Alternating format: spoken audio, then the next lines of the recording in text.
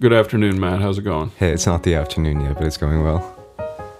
It's your kind of afternoon. I didn't mean to contradict you so early in this. I was gonna, gonna save that. All right. Well, we're gonna take 45 minutes and come back.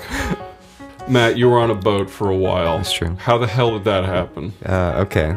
How did it happen? I guess we can go back to the very beginning, May 2021, when I started reading about boats. For some reason, I got the sense that I needed to escape. From what? From work, from being cooped up due to COVID. But some boat bug bit me at that point. And I started watching YouTube videos. And then I said, that's not enough to watch the YouTube videos. I need to go do some sailing. So I found a Sunfish meetup on meetup.com with Don G. And I went out there to this flotilla of sunfish that he has down in Windermere. There's like 11 sunfish. Sunfish are like 11-foot long sailboats with one sail, no motor, kind of easy to sail. Didn't know what I was doing the first time that I went out there, but I made it work. And then eventually I'm like, oh, well, I would like to sail a larger boat, please. So I went down and what did I do? So I did a couple of things at the same time. I signed up for boating classes in Sanford. This is like some lake over in Central Florida, where we are. Signed up for the boat class. And before taking the boat class, I went up to the boat races that they have at Lake Monroe Sailing Association. There's a club over there. And I learned that people need crew for their sailboats on these races. So I went out with a sign that says, "Do you need crew?" And one guy said yes. Do you have a picture of that sign? I wish I did. Oh. I could duplicate it. But no, that sign is long gone. Well, now that I think about it, it might be in the nostalgia box. I'll have to look for that. This sure seems like a nostalgic item. Yeah, so. yeah. Although I've taken something from you somewhere recently, which is like, okay, you deal with the thing, like the thing serves its purpose, and then it just goes away, as opposed to, so into the trash can it goes, or into the fire it goes. Yeah. So I mean, I usually still take a picture of it, though. Yeah, I've been doing what I just described, even with like pictures too. Like I've been throwing it into the digital fireplace. Yeah, exactly right. Because it's like, well, I've got so many of these. One of the things I do when I'm taking pictures is snap, snap, snap, snap, snap. And then you go back later and you can just delete all those, because it's like, well, you get the one good shot and then just, you don't have to deal with all of these things. So goodbye pictures. So you just delete 7 of 7 instead of 6 of 7. That happens. Yeah. That happens from time to time. Sometimes like, oh, I'd like to keep this, so I'll keep this. But I don't know if I have a picture of the Need Crew sign. But anyway, here's what the Need Crew sign got me. A spot on the boat called Castaway. This is with Richard down at Lake Monroe. And he told me, yeah, I need crew, come over here. And I've been sailing with Richard ever since. So where have we been so far? May last year, like 1 year ago, started with just reading on YouTube, then Sunfish, then sign up for the class, which I eventually did take, but after sailing with Richard. And then a couple months later, I've been single-handing those Precision 21 boats out on the lake, and I'm like, well, I've got some time coming up here. And I learned from Lynn and Larry Pardee in their book, The Self-Sufficient Sailor. One of the chapters is Hitchhiking Across Oceans. And it was a similar thing to just crewing on boat races. People need help with boat races, and they also need help with things like overnight passages or just like going across oceans, hence the title of that chapter. So, are there a lot of ocean voyages involving sailboats that need crew? Oh yeah, it's true. It's true. And I learned from Captain Lauren, who I eventually got onto her boat, like, she used to go sail in the South Pacific, and yeah, people need crew for things like that too. So I did a more minor version of that. I did a 22-hour passage was the longest leg of our trip from Key West over to Fort Myers. And you asked me, how did you get onto that? So one day in recent history, like I guess this was a month and a half ago, you and I were working on some like mini house related project, or maybe at this point it was a shower related project. And in the middle of the day, I excused myself from that to go and have basically a job interview with the captain. And it went well. At one point during the interview, I showed her, she asked me, so do you pack a lot? Or she asked me, like the conversation might have, it definitely got to that, but I don't think she explicitly asked me that. But anyway, I said, oh, you're going to like this. And I showed her the backpack that I went to Europe with. It's like, this was my 2-month backpack over to Europe. And she's like, good, because some of the people that have been on my boat have like brought these big cases, like hard shelled like suitcases. Right. It's unacceptable on a boat. There's no, well, at least, you know, for her boat, she's deemed it unacceptable to bring a bunch of stuff like that. It's annoying. It's annoying. So I think that was I mean, even above and beyond the case, the possibility of expanding that bunch of stuff into the space of a boat. I mean, traversing a boat, unless it's a yacht, traversing a boat is already annoying with true. the minimalist attire that's affixed to the thing. That's right. And especially with me being in the middle of the boat. So let me lay out the SV escape for you. You go down below and you're in the salon, which is like the kitchen. And also, it's got a table, but it was not in table mode during this trip. It was in bed mode, my bed mode, because I was sleeping in the salon, which is basically like the common area that everybody goes through to get to the aft cabin, which is where Captain Lauren mainly stayed, which has the king-size bed with little cutouts next to the corners to like make it fit in this space and like, you know, make like storage possible in there. So it's basically a king-size bed with caveats. And then the V berth is up front, which is it's like, I guess, a queen-size bed, but with the cutout. So if two people are in there, their like bodies or their torsos are sort of toward the back of the boat, and then their feet kind of come together in the V at the front. Anyway, so that's what the boat looks like. Oh, there's 2 heads in there as well. So I know there's 2. It's not just the one. You have the master head, which Lauren and I shared, and the V berth head. So it's actually, you go in there. By the way, head's a bathroom. That's boat speak for bathroom. I was going to make a joke about that, but I was aware. I assume head is a common enough term. That's not a. It's you just explained what it was, so this is all totally irrelevant. Yeah, anyway, keep going. Yeah. All right. So the forward cabin, in other words, the V berth, belonged to Michelle and Chelsea. So to recap, it was 4 people on this boat: me, Captain Lauren, and the other 2 pickup crew from the Bay Area in California, Michelle and Chelsea. So that naturally store a sailboat in Key West. Yeah, all of that. Yeah, so actually, Lauren is also like she called herself an absentee owner. I guess that's just the term for this. So she's been doing 6 months in Key West and 6 months back home in California, and that's how she lives her life now, until she sells the boat. And I should say that the last time that we rode up the jib at the end, she said something along the lines of, well, I should walk this back a little bit. Somebody said, oh, that's the last time we rode up the jib for this trip. And then she went even further and said, yeah, maybe the last time ever, because I'm selling this boat. And she's like, and it was, oh, dang, she just dropped that. Okay, it might be happening. We might have been the last crew on this.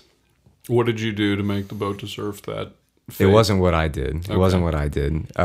She described it as being mad at the boat. And I overheard her speaking with somebody else later on in the trip who she was like more comfortable with. It was a friend of hers. And she went so far to use the word, or to use the phrase, the boat is cursed. Oh, okay. Yeah. That's not what I expected you to say at all. All right. The boat was cursed, according to her. And like when going into more details about it with me, she said something like, well, the boat needs at least another $30,000 worth of repairs, and it's already betrayed me several times. What do you think a boat like that would cost new? New. So I mean, with boats, obviously, there's the used and the new markets are both very prominent. But yeah, I don't know. I'm not even going to guess new. I'll go with the boat in its current condition. Like that boat was something like a 2013 Jeanneau, whatever. Point is, it was like 41 feet long. It has some fancy systems. Like some of the fancy things in a boat are bow thrusters. That's like, I guess, not common and kind of, in a certain sense, a luxury. It has air conditioning. It has 2 heads, like we talked about. Sorry, computer. It's a fancy boat. So I'll guess that the price of this boat in its current condition, or at least, well, yeah, let's say its current condition, is something like between 300,000, maybe 500,000. Okay. So it still needs more repairs, and it was still having stuff like go wrong during the trip. Like, for instance, when we were trying to anchor out after that long overnight, no, this was after the third leg of our trip. So we did the overnight passage for like a total of 22 hours. And we did another, so that was from Key West to Fort Myers Beach. And then after that, we went from Fort Myers Beach over to, we were going to Cottrell Key. And this is all in Southwest Florida. Cottrell Key, no, that's not true. Cottrell Key was a previous stop. We were going to Cayo Costa. And the plan for Cayo Costa was to anchor out, like outside of this state park that's only accessible by boat. And we got there, we tried to put the anchor down so that we could camp overnight. Anchor wouldn't go down. And this is just another one of the failures that she's been experiencing and making her hate the boat. So I think this was another like nail in the coffin, another way that she made that decision to sell the boat. And I guess from 2013, can't have had it more than 9 years at this point. Oh, she didn't buy it new. She bought it like during COVID. Oh, okay. So this boat's only been out a handful of times then. Okay. She's been sailing it this season. She's not sailed it as much as she wanted to because of the problems with it. And I don't know exactly what she was doing with it last season, or how cooperative the boat was being last season. Presumably not very cooperative, and probably she didn't get to sail it quite as much as she wanted to last season either. But yeah, she's been sailing it she's had it since late 2020. How many boats does she have? One. Just the one boat? Yeah. Okay. She so her thing back in the Bay Area of California is she does boat charters and she does boat classes with 2 different companies, but she doesn't personally own those boats. She just works on them. Sure. And like I guess the term is the skipper from sometimes to all the time. I'm not quite sure what the balance of time spent there is. But yeah, so that's what she does. And now for the first time, I think this is the first time that she's personally owned a boat. And she did so, she wanted to do so in Key West because that was like it's one of the ideal spots to go for that kind of thing. So the boat actually says Key West on the back of it. Just to make sure that it never strays too far from home. I guess so. Although I should say, or is that just where it's registered or something? Yeah, that's. I guess that's the tradition for boats. You like put the place where it's registered or the home port or something like that on the back of the boat. So you see boats from from the Great Lakes and from Alaska. You see boats from all over the place that have like sailed into a place. I agree. Alaska is pretty far. Yeah. That's true, and that's why in Southwest Florida you only see like 2 or 3 of those. But when you see them, it's like, oh, that's pretty cool. It came from Alaska. Any sailing boats from Alaska? That's what I'm talking about. Yes. Oh. Yeah, people have sailed. I was saying that was too far with a motorboat. Yeah. Oh, that's extremely too far with a sailboat. Uh-huh. Yeah. There you go. It's possible. Speaking of knots. Yeah. What was your max speed? Max speed. Captain Lauren challenged us on the 3rd leg of the trip. So this was from Fort Myers Beach to Cayo Costa, like the 7-hour day sail. She challenged us, hey, who can get the fastest speed? She was sailing first, and she knew that we were going to be on the fastest point of sail while she was sailing. So she set us up to fail. Yeah. We were going, I think, like 7.5 knots. Okay. Which is like 9 miles an hour, maybe. It's maybe 8.5 miles an hour. 8.6 miles per hour. 8.6 miles per hour, yeah. So sailboat. I mean, that's a brisk jog right there. Sailboats don't go very fast in the grand scheme of things. I mean, that's reasonably quick. Yeah, it is. And when you're sailing nonstop for 22 hours and you have several people to be at the steering wheel, at the helm, so to speak, or one of the 2 helms in this case, you can cover some distance. We covered in that 22 hours sailing from Cottrell Key. So that was the destination from the first leg. Sailing from Cottrell Key to Fort Myers Beach, we did about 105 miles not nautical miles, but like regular miles in 22 hours.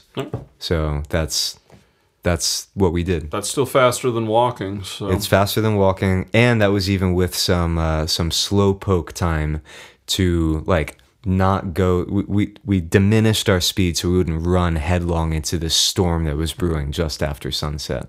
That was a fun time. How much effort do you have to put in actively to maintain a speed of 8 miles an hour? Not much effort. So once you get the sails up and like, you know, the sails trimmed properly, in other words, like you've got them set appropriately and you're going in like the direction that you're trying to go, and you don't have to like maneuver around a bunch of crab pots during Crab Pot Armageddon, which was apparently in March. You don't have to do much work at all. So it's just like the work becomes like keep the steering wheel about the same place, to have people like looking out for obstacles like crab pots and fish havens, and then you're sailing. Like you don't have to put a whole bunch of effort into it. How far off the coast were you? For the Cottrell Key to Fort Myers Beach leg, we were like somewhere between 30 and 50 miles off the coast. Okay. Yeah, we could not see land in any direction for that part. Now, for the other legs, like we could actually see land. So for the first, third, and fourth legs, we either had land on one side or you could like see land on both sides. So in particular for the fourth leg, for which we were just motoring, because like we're not putting the sails up for the last one, it was too short.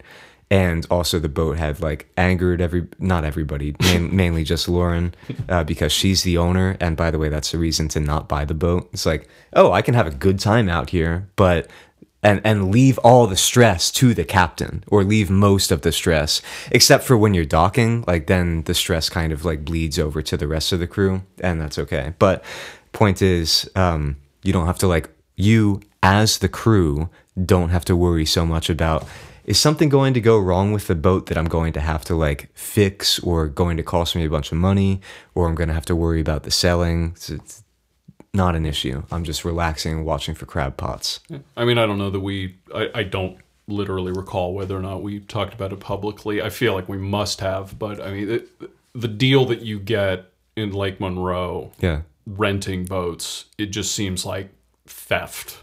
It's so much better than owning, because everyone I know who's ever owned a boat, it sucks. Between storing it and maintaining it, yes, it's just a nightmare. Yeah, and you get to like, part of storage and maintaining is just the latent thought and latent stress associated with it, I imagine. I mean, I've not done this. I'm not speaking from experience right now, but I don't know anybody who's happy that they have to own the boat. Yeah. So you just said it's like theft. Yeah, I paid. So I got the membership at the boat club as a plug for You Sail of Central Florida, where you can learn how to sail. But anyway, I paid something like $600 for a season of all-you-can-eat sailing. It's great. Like, you could do that if you get your basic keelboat course. You're allowed to go and rent the boat for $100 per session, or you could just pay $600 for 6 months. Is it 6 months? Maybe it's as little as 4 months. I can't remember. But oh no. Yeah, I know. Yeah, exactly. And you can take the boat out as much as you want to. Yeah, well, and that's, I guess I trampled on that. I mean, sure, getting out there 6 times in 4 months, I could definitely see someone. It's like a gym membership. You just let it ride. Yes. But I mean, given the relative ease of getting up there from here, I mean, how many times did you go? Something like between 10 and 20 times. Yeah.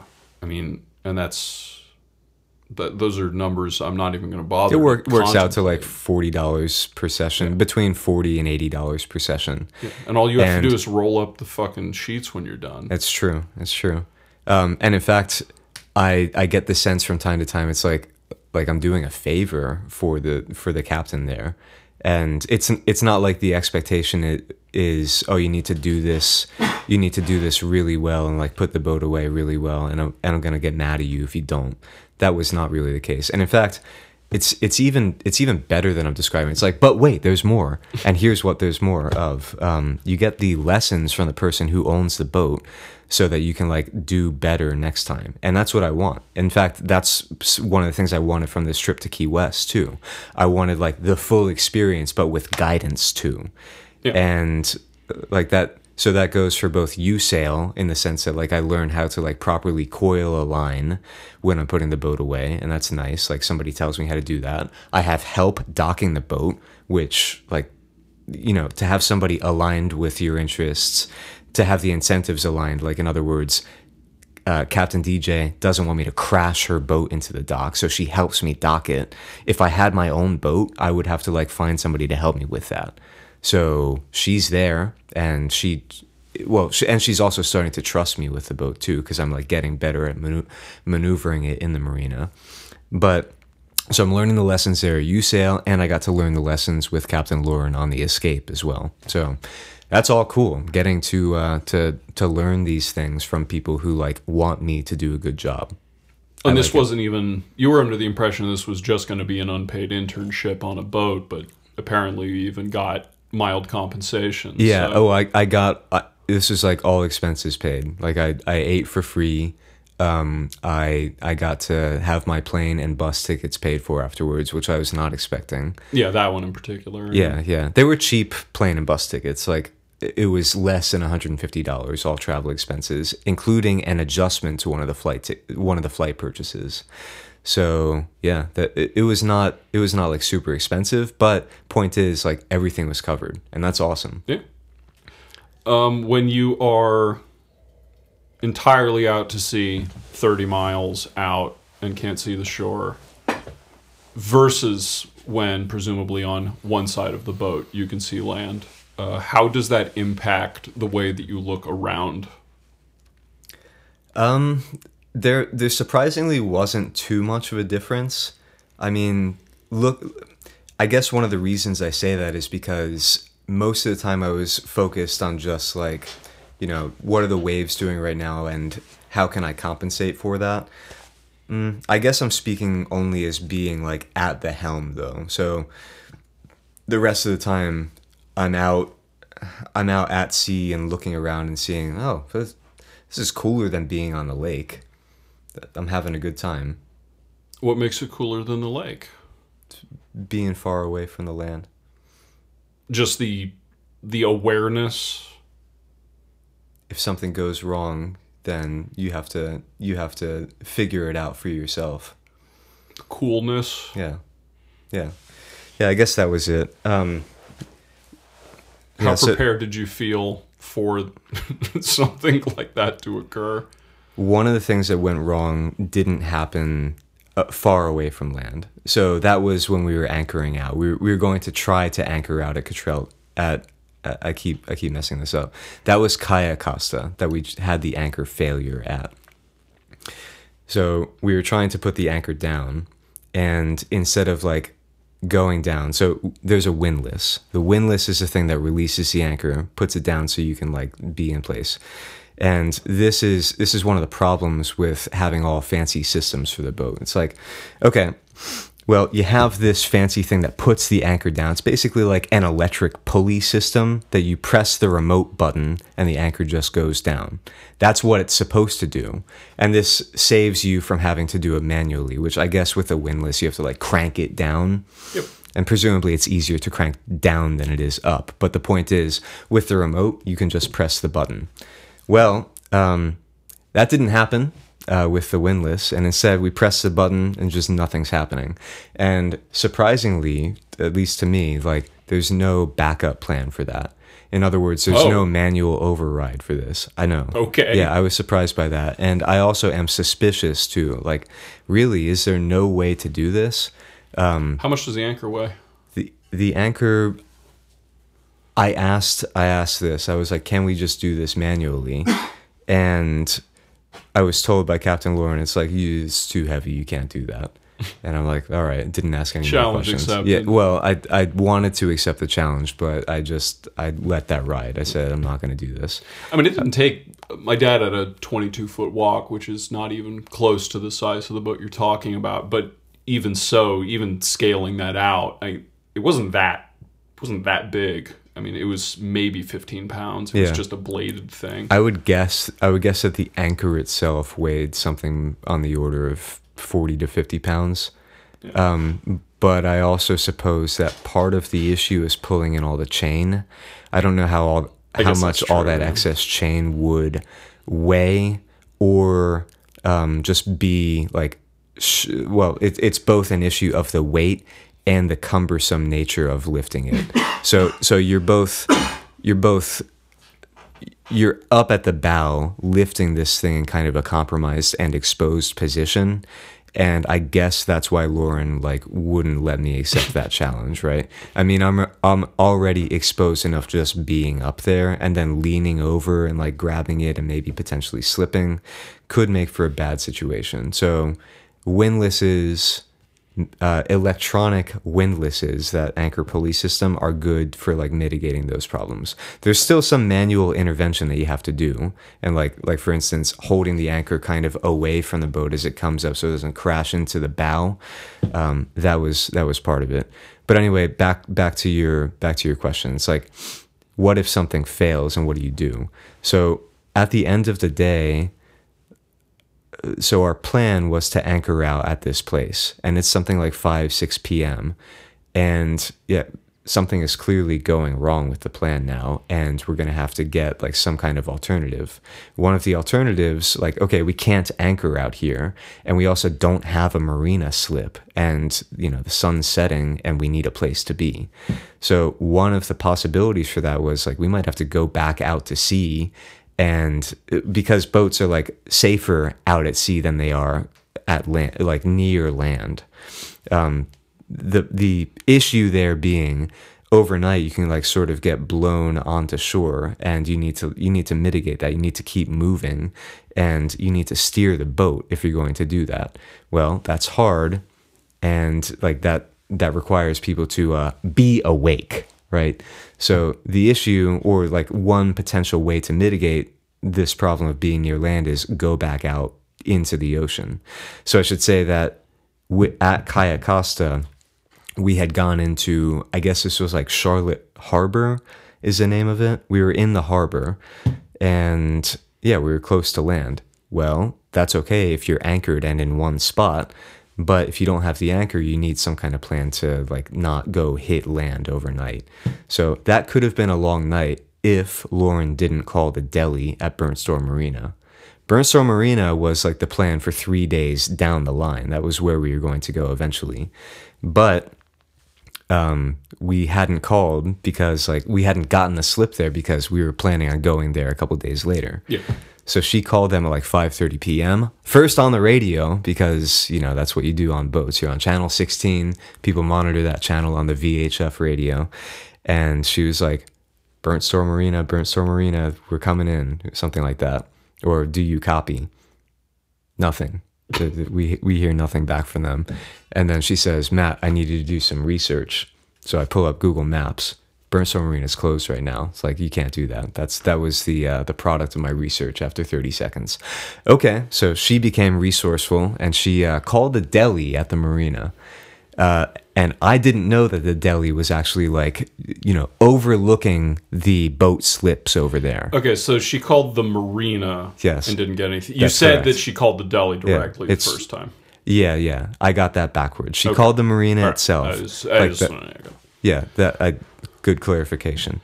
She called the harbor master first, like at the marina, and they didn't respond, as they were correct to not respond, because it was like past business hours. They were making sandwiches. They were too. Deli. Yeah, that's right. They were too busy making and enjoying their roast beef. Yeah. Well, somebody at the deli did pick up the phone, and Lauren was like, "Hey, could you do me a solid?" And she didn't say it that way, but could you take a look and see if there's any slips available? So the deli master got off the deli line, went up to look, and like 15 seconds later they say, yeah, you got some slips at dock F. So it's like, all right, we're going to Burnt Store. It was 3 days out on the schedule. How long did it take to get there? We were planning on it took 3 more hours of motoring. Okay. Yeah, so we had to motor like at 4 knots across the harbor, and eventually we turned up at the marina like just as the sun was going down, and also as the tide was kind of low. So that was another piece of stress that Lauren kind of insulated the rest of the crew from for a little while. She didn't tell us that we were going. Well, she didn't tell us during the moment when we were going over like a pretty shallow part of the marina entrance. And the implication there was we could have run aground as we were going into the marina and gotten stuck there, like outside the marina. So this is another piece of like insulation, another piece of potential stress that I did not have to endure as just a member of the crew. But if I were the captain, then I'd probably be like stressing out over this the whole time. Or if not stressing out, at least thinking about it. I mean, obviously she sold the boat, so the verdict ultimately trends in one direction there. Did Lauren seem like she was having a good time while she was out there? Oh yeah. There were most of the time she was having a good time, but there were the moments like when the windlass failed and when the storm was coming during the overnight passage where it's like, okay, stuff could go wrong right now, and not only am I responsible for the boat, but also for the crew, for like this novice crew. So I, like thinking as Lauren, need to make sure that like bad things don't happen. So yes, for most of the time, like while we were snorkeling down at Cottrell Key and things were set, the anchor was good, and everything was all right, she was having a good time, and she looked like she was having a good time, like smiling and just like, things are good. But there were those moments of stress where like the windlass is failing, or we got to get to the marina, or is this sail going to work? Or even like, I guess, let me walk this back a little bit. There was the latent stress for her for like looking for crab pots as we were going around. And a crab pot's like a buoy up on the water that has a line going down to the bottom of the ocean that has like a big metal cage at the bottom of it to collect crabs to like feed people. If those get tangled up in your boat, that can be a really bad time.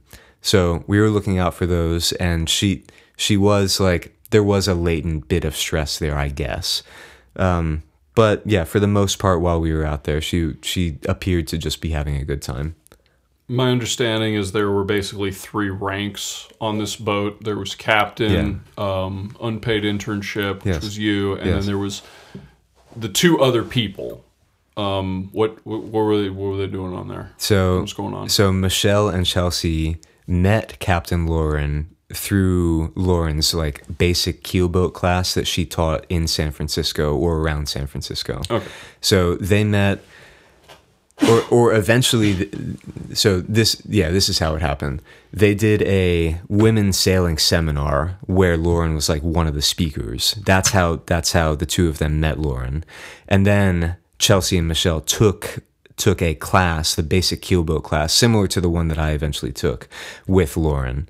And then the 2 of them learned that Lauren, like, they got in touch somehow, and Lauren's like, oh, we could do the next level of this class, or if not the formal version of the class, like just some, hey, you want to go sailing? You can learn some more stuff. We're going to do an overnight passage.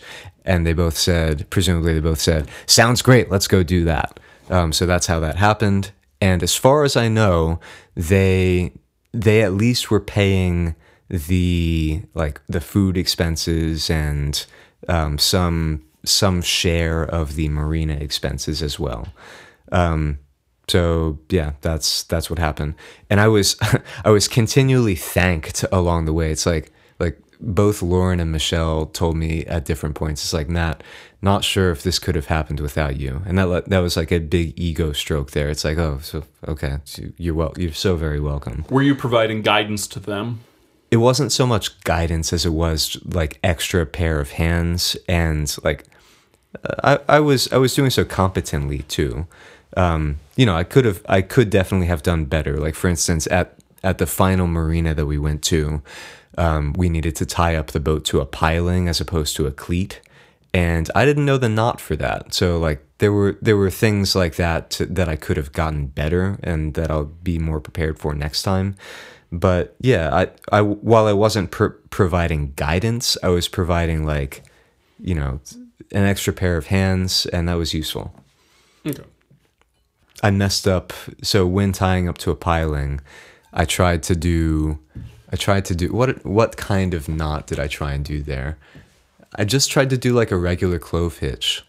And I'm used to doing a clove hitch on a horizontal, thin stanchion. Yeah, describe the shape of a piling. Yeah, a piling is a vertical, thick piece of wood that a dock is affixed to. So it's like... So it looks like a post sticking up? Yeah, it's like a post in the water. Okay. And apparently at a lot of the places in Florida, like I should have more experience with like boating in Florida as a kid, but I just don't. I guess I always went to docks that had cleats on them. But anyway, this dock that we finally had the boat end up at was like a long dock with no cleats on it. It just has these pilings, and the idea is that you can tie the boat up to these pilings. Well, I'm like, well, okay, it's a big piling. I can do a clove hitch on this. I messed up the clove hitch on this vertical thick thing, and as I was tying up, like, let me back up a little bit. So when going into a marina, you have like the briefing as you go into it. The captain assigns roles to each person and kind of walks through what each person's going to do. And my job when coming up to this place, or part of my job, was to get off the boat quickly, tie up the stern line to the piling, and then run up and catch the bow line as the bow is kind of drifting away from the dock, because like the boat is coming into it and then it can bounce off and then proceed away from the dock. So You don't want that to happen. So my job was to tie up the stern to the piling and quickly go catch the bow line that Michelle was throwing. She was up at the bow, and then tie up the bow line to the dock. Well, I was in a rush. I was trying to do that quickly. And then as I take 3 or 5 seconds to tie up the stern, I then start running up to the bow, and Lauren immediately calls out. She's like, "Matt, that's not a knot." So I mess it up. And then she says, like, do half hitches if you have to. And I'm like, okay, I know how to do that. It's a general purpose knot. So I was going to say, could you not do a bowline around one of those? That would be slower. I could do a bowline there. But it's just like, it's just slower to do that, and I'm like kind of trying to go fast here, and I think I know how to do a clove hitch. I don't. not in this situation. I don't know how to do a clove hitch. And I told her later, like, I'm going to go back to the compound and like set up a knot tying obstacle course in the backyard, because I'm fine at tying knots, but not under like conditions of. I'm fine at tying knots under ideal conditions. But that's not sufficient. Like, you need to be able to tie them like quickly and under like some kind of like stressful situation. So I tied some half hitches in my like shame, whatever, and tie up half hitches to the back, and then I go catch the bow line. And now like that the boat is secure, you can like take some more time to like get it right. And then she once the boat is secure, we had our high fives. It's like, I can't believe we didn't fully run aground there when turning this boat around in this narrow canal, which we kind of touched the ground at one point. We did touch the ground, but then she like turned up the throttle a little bit and we got off the ground quickly. She like executed this like very narrow turn. I'm like, oh yeah, if I had this boat in here, I would not be able to do this. So that was another point where it's like, I'm glad I'm not the owner. I'm glad I'm not the captain of this boat, because I would have screwed that up. She has like a couple more years of experience than me, so fair enough. But yeah. How old was she? I'd put her in her mid to late 50s. Okay. Yeah. So possibly been doing it for a long while. Yeah. Yeah. She's been sailing since she was 14, at least intermittently sailing since she was 14. Sure. So you said there wasn't a huge difference between... I mean, I guess actually, while we're still somewhat on this tack, were you ever in material? How far were you from being in material danger at any given point? Lauren seemed kind of stressed as we were going into the storm after sunset dinner the first night. Well, on the first night passage, and the danger that we were in was. Are we going to sail into this lightning right now? That was the question. And the answer looked like it was going to be yes. Turns out that we were able to avoid the storm, but there was some stress as the sun went down and we were starting to like go into this potential lightning situation. You mentioned that the difference between the way you experienced the boat when it was completely out to sea as opposed to when you could see land wasn't terribly large. That's true. It was a cool difference. It's like, oh, we're kind of out on our own right now. Like we couldn't possibly, or it's very unlikely that we see somebody else. And that solitude was cool, and also just the sense of like, okay, we have to handle this ourselves. That was also scary and fun. It was fun, scary. Well, but those emotions all fit within the concept of a group presence and a group accountability, yeah. Which is interesting because usually when people talk about the sea, at least in a casual way, it's not even necessarily that it's a placidity. It is like the aloneness has sort of a stoic quality to it, but it doesn't sound like that's either the draw or the experience of it. I guess there was some of that stoic. I mean, could you elaborate on?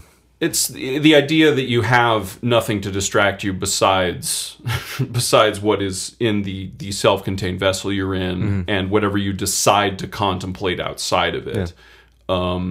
And anything that you decide to contemplate outside of it is not land. So it is inherently either more it is more dangerous or it is more adventurous, yeah. Or whichever adjective you want to use. I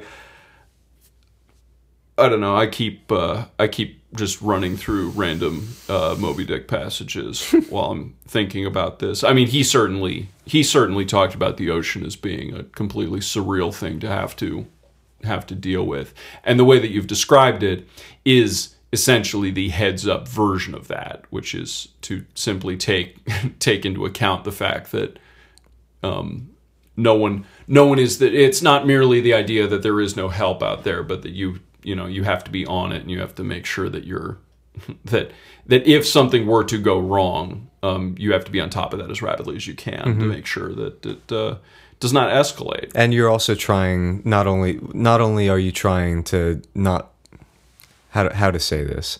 You're trying to preempt those things that are going wrong. Yeah, exactly. So what is one of the things that could go wrong? You run into an obstacle at sea. That was like the primary thing. So you asked earlier, once you're sailing, how easy is it to maintain that speed and so on? It's pretty easy, just so long as you're avoiding obstacles and you're like, keeping your course, the latter of which is the easy thing to do. But it still requires, you're at the steering wheel, you're at the helm, and you're trying to make sure that you're not getting blown off by the wind or the waves, getting blown off your course by the wind or the waves. But the more relevant part is, could I run into a fish haven or some day marker out there? Like, is there some obstacle or even another boat? Probably not. Probably like it's going to be either well lit enough at night such that you can avoid it. Usually boats are good at like staying lit, or during the day, like you'll be able to see the obstacles that you're like coming up on. Or you've got your chart plotter that tells you like, hey, here are where the fish havens are, or fish heavens. I don't know the difference between the two, but the chart plotter said both fish haven and fish heaven, which is interesting. Sounds like a typo. I think it could be a typo, but they had different symbols, so I don't know. Oh. Yeah, I'm not sure. Wild. We will not be annotating that. I don't want to know the difference. So. Yeah. I'm not looking it up. But yeah, so you're trying to preempt problems by being serious about what you're doing. So you like for instance, there's a formality that I liked on the boat when it was me and somebody else, on the watch at night. It was anyway. So I said there were a total of 4 people on the boat, and we had 2 teams during the long overnight passage. 2 teams of 2. It was Lauren and Chelsea. And it was also me and Michelle as teams. And me and Michelle were trading off the role of pilot. And we would do the formality thing, which is like after 45 minutes, which is what we decided to do. Like, let's trade roles after 45 minutes. We did the, when somebody is transitioning from the pilot role to the co-pilot role, it's like, okay, hands on.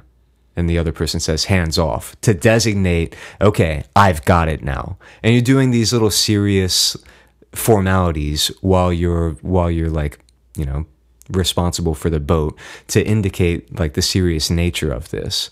And it was nice. It was nice because like you're indicating some kind of seriousness, and it's not just like, oh, we're on the road and like, you know, on the highway and being like kind of casual about it. No, we're sailing here. Yeah, it certainly seems to tie into, yearning is maybe strong, although it may actually be the appropriate term, zooming out slightly.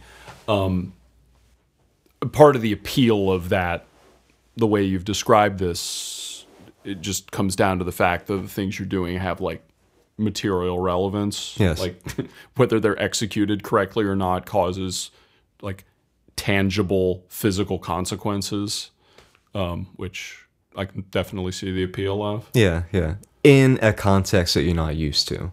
So I guess that maybe after doing this for more than one time, like maybe I've done this 15, 20 times, that might change a little bit. It's like, oh, just another day at the rodeo or whatever.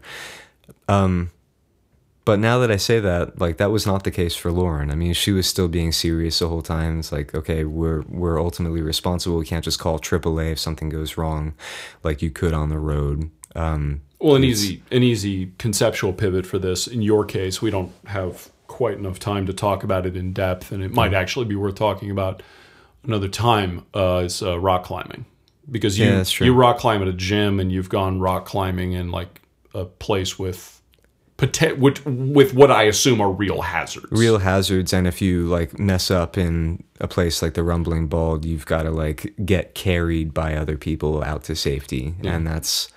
Yeah. Is that alluring to you? Oh yeah, yeah. Okay. That's part of the draw to going climbing outside compared with climbing inside. It's like, okay, it's like you better get this move right, and the way that manifests when you're on a boulder is like you can feel that. You can feel it when you're making a move and your foot is like in a spot that you think like might not quite go so right, but that feels good. It feels good and bad. You know, it's you can feel it in your body. Like you start to shake a little bit. It's like, oh, your knee gets a little bit jelly-like, and it's actually a fun feeling. Do you like that feeling in the moment or retrospectively or both? If I had to choose one, it's in the moment, but it's both. Yeah, like even I remember talking about one of these moments in the car on the way from the rock climbing field, like from the boulder field. And this is a problem. Rock climbing problems are called problems. We were discussing the problem that was like definitely on the edge of my skill level. And all of us like in the car sort of, one of us described it as like a religious experience. And someone said, Matt, we were all climbing. We were all right there with you on the wall climbing. Because like it was obvious, and it is obvious for anybody who's climbing, when watching that person, like, ooh, can you do it? And you like start to see someone's body like they'll start to tremor a little bit, and they'll start to like, you know, when they reach for a hold, they kind of do so in a hesitating way. And it's like, ooh, this person might not make it right now. It's clear, or it's very unclear about whether you can do it. And that's where the so-called religious experience comes from. It's like, if you can do it, then everybody's like, yes, that person got it. So it's fun both in the moment and in retrospect, like when talking about it. I'm kind of feeling some of it right now when describing it. Yeah. No, this is, we only have like 7-ish minutes, so I don't necessarily want to go on that tangent, but I do want to just do as a lightning round thing, because I thought of an example and a counterexample that happened closer to here. Yes. Your favorite experience when we were putting up the minimum viable building was, at least I vaguely remember this being it was me, you, and Jacob attempting to put a rafter on. I thought you were going here. Yeah. Well, I mean, you told me about it, so I hope you remember. It's true. We were putting a rafter up, and the three of us were sort of like overhanging, leaning off the roof of the fucking building. Yeah, we were leaning off the roof, and this rafter was like it was it was up to us to hold on to this big, heavy piece of wood It because there was 16 nothing underneath Yeah, it. it was a 16-foot long rafter, 12 Yes. feet in the air, and we needed to get it stapled. And Yeah. Now, granted, the consequences for dropping that thing were we would have ruined a piece of wood, I guess. Like, there was nothing underneath it that we were going to severely damage. I guess actually, like, one of us could have fallen. Yeah, So- I was going to so say that probably- depends highly on Yeah, what yeah. actually goes wrong. Yeah, that's true. But my counterexample, and I'm curious what the differentiator is, was when we were trying to put that fucking piece of drywall up on the ceiling, Yeah. using two tools incorrectly together instead of the one elevating thing. Yes.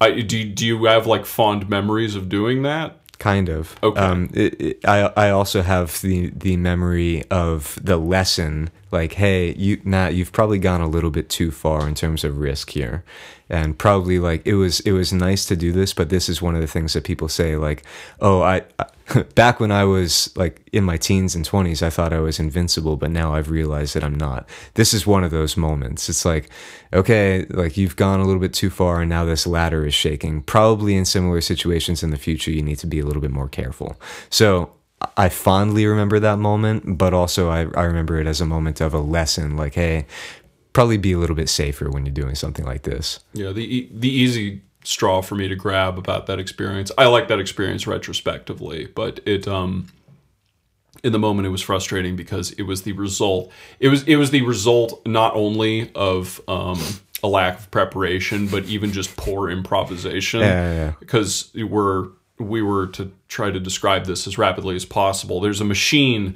that allows you to elevate pieces of drywall really easily with a crank, and we were working with an 11-foot slanted ceiling. And that machine, as long as you can get it placed on the ground with its 3 legs out, will crank it up there, hold it in place, screw it in, and it's done. It's very easy to do. The problem is that MVB is not a large building, and moving drywall panels and other shit around is annoying in a building of that size. So we didn't do that. Yes. And with the next best solution we came up with was to put 2 ladders, which all the shit was still around. It's not like we could put the ladders on flat ground, so we didn't. Yes. And just haul this half-sized sheet of Type X, the heaviest drywall possible, into position.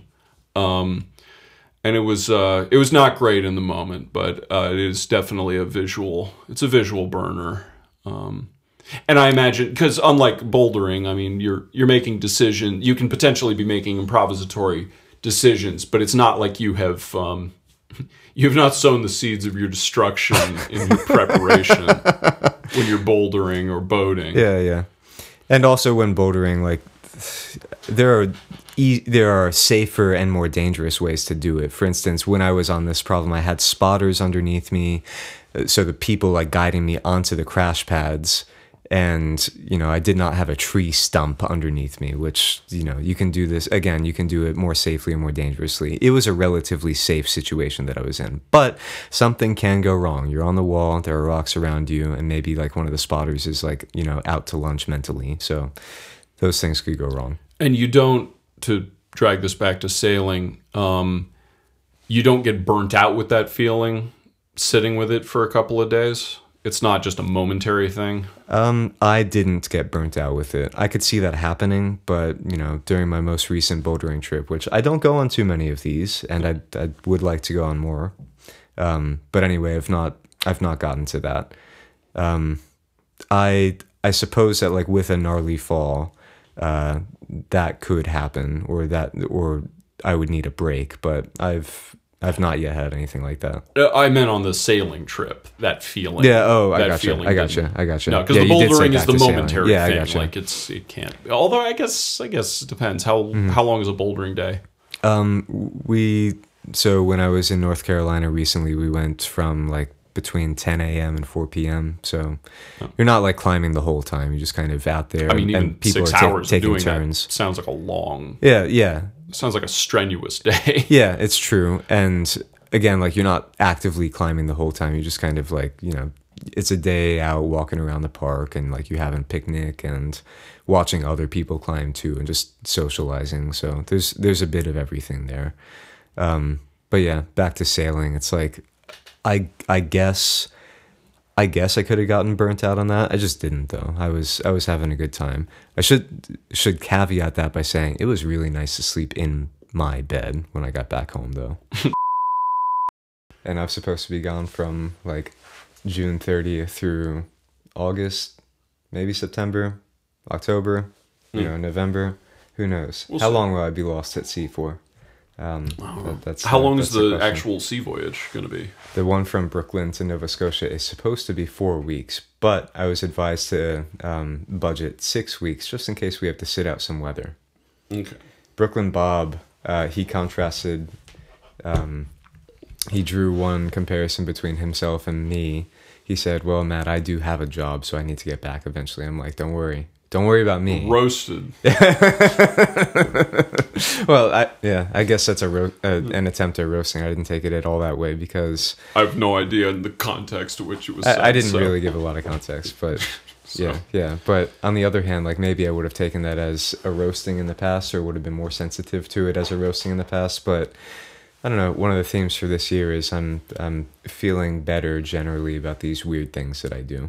Yeah. And one reason for that, like I'm specifically contrasting this with, back in the day when I was super confident, jumped into Habitus, and then my confidence fully eroded because I'm like, there's no sense in what I'm doing right now, and everybody around me is trying to like indicate to me that things are wrong. Or if not trying to indicate that things are wrong, then at least that's the message that's coming across to me. And there's probably some value in that, like to get back on the right track when I don't have my life fully figured out or whatever. But that's the contrast with this time, because this time it's closer to, okay, I have life like basically covered. Like I've got the place to live. Like I've got the simple fallback plan of the MVB, is specifically what I'm talking about right now. Yeah. But that's only one part of the fallback plan. Now I also have more money, and now I also have the experience at knowing that the whole actuarial thing really isn't the right thing for me. I've given it 4 shots now than just the 2 that I gave it when I initially dumped it. And I'm having more success with whatever kind of weird exploration that I'm doing these days, which also includes building the MVB, not like having it. It's kind of distinct from the first point there. Yeah. But like building it, and that seemed to go well. The caveat there is like it could fall apart in 2 years. Like it turns out that we like just totally built it incorrectly, and maybe that I'll have to walk that back in 2 years. We'll see about that. But also the whole like sailing exploration thing is working out in the sense that it's like a different goal, different set of goals, and a different risk profile than what I was doing, what I was exposing myself to before with Habitus and entrepreneurship and all that jazz. And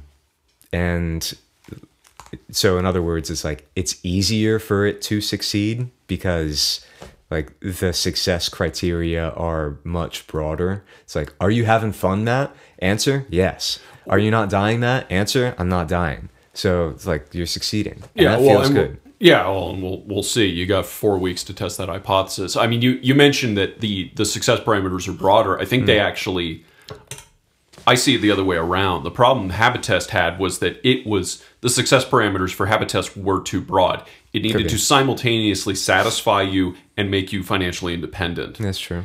Like you put too much on that. Whereas now in your current situation, while it would be cool if you could make money doing what you're doing, if you could like support a livelihood with it, you don't need to. Yeah, and I'm not explicitly trying to either. Yeah.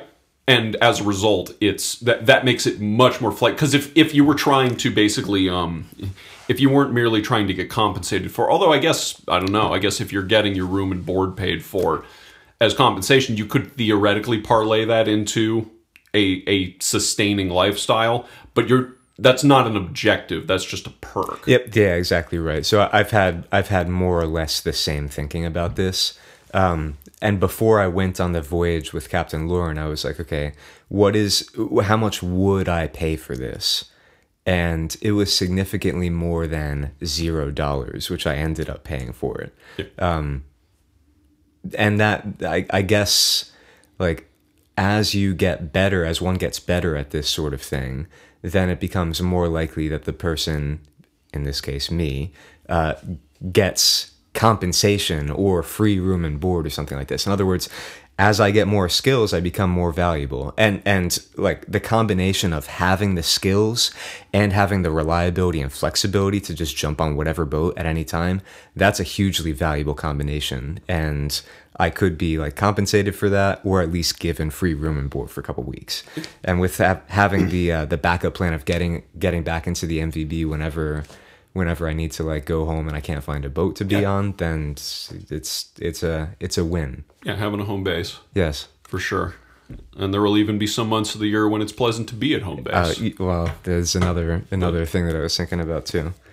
Anyway, we have these microphones on, and we haven't introduced this yet formally. We're just kind of talking about this. Is just gonna. I have this recording in the same in the same project file as the first one. I'm probably just going to put a beep in. Yeah, just cut everything together. Okay. I don't see any reason to split them up. Sure.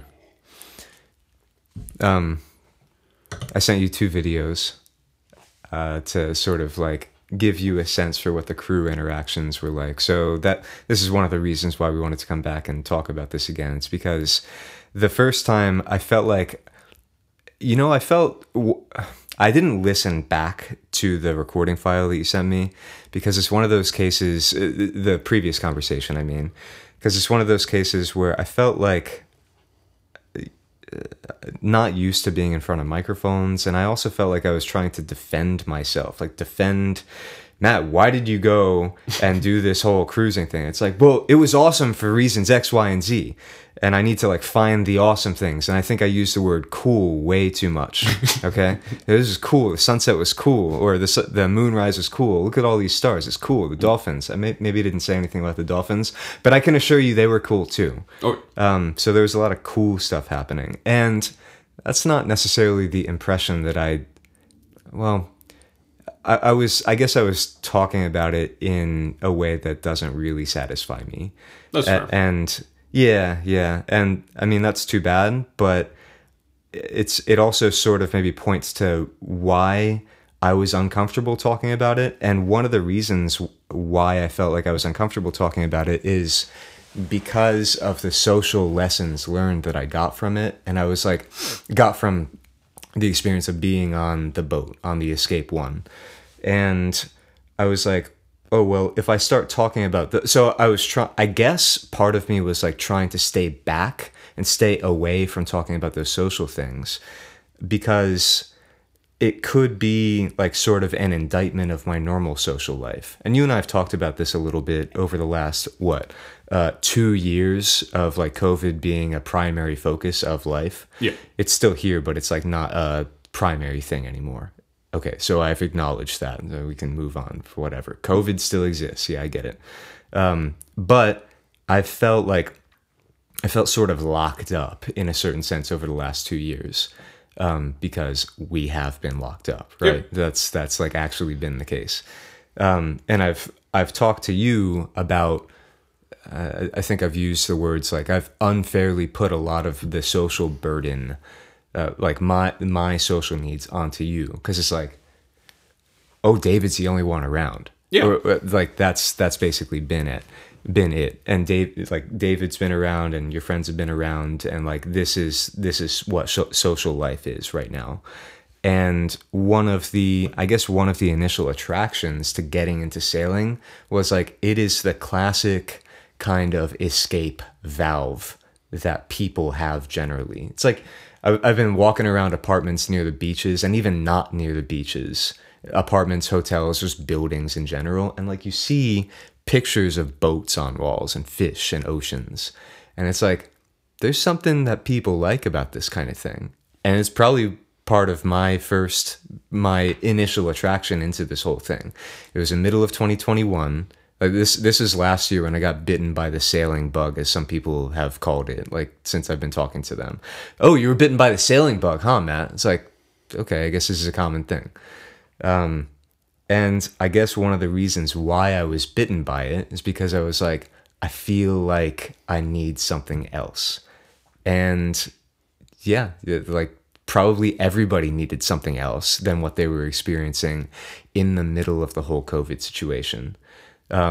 So fast forward to this trip on the Escape. It's literally called the Escape One, sailing vessel Escape One.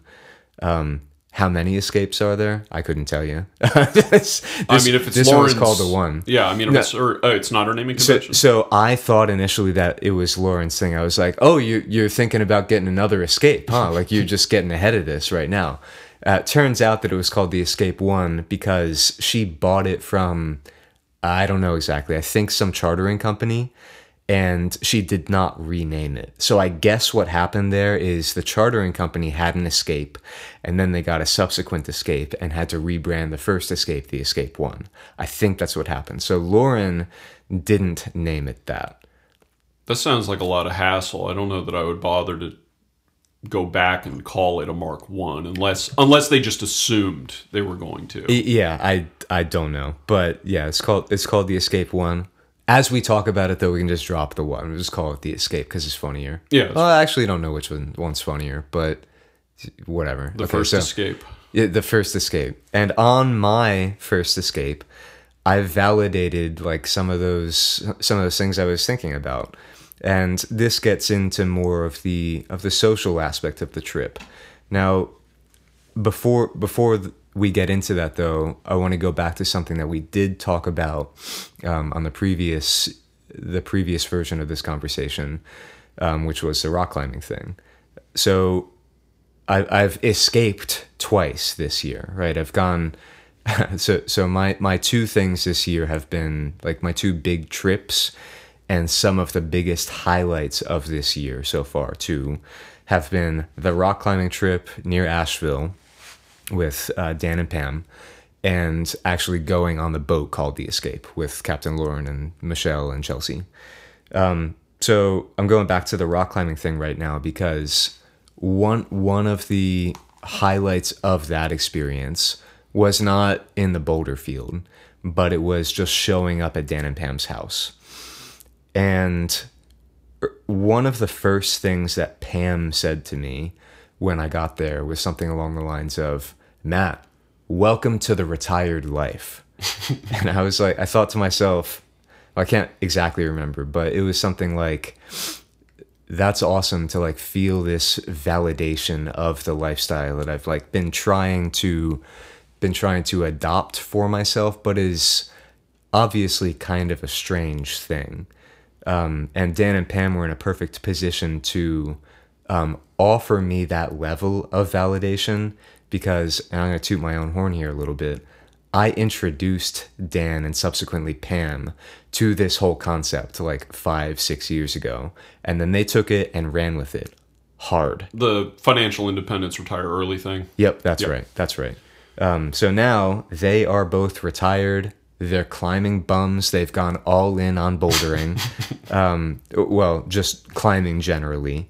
And anyway, to have Pam say that as one of the first things when I walked through their door, like after having driven 9 hours from Florida up to North Carolina to get there, again, she said, Matt, welcome to the retired life. I thought to myself, like, yeah, I guess I am kind of retired. I guess we all did succeed at this together.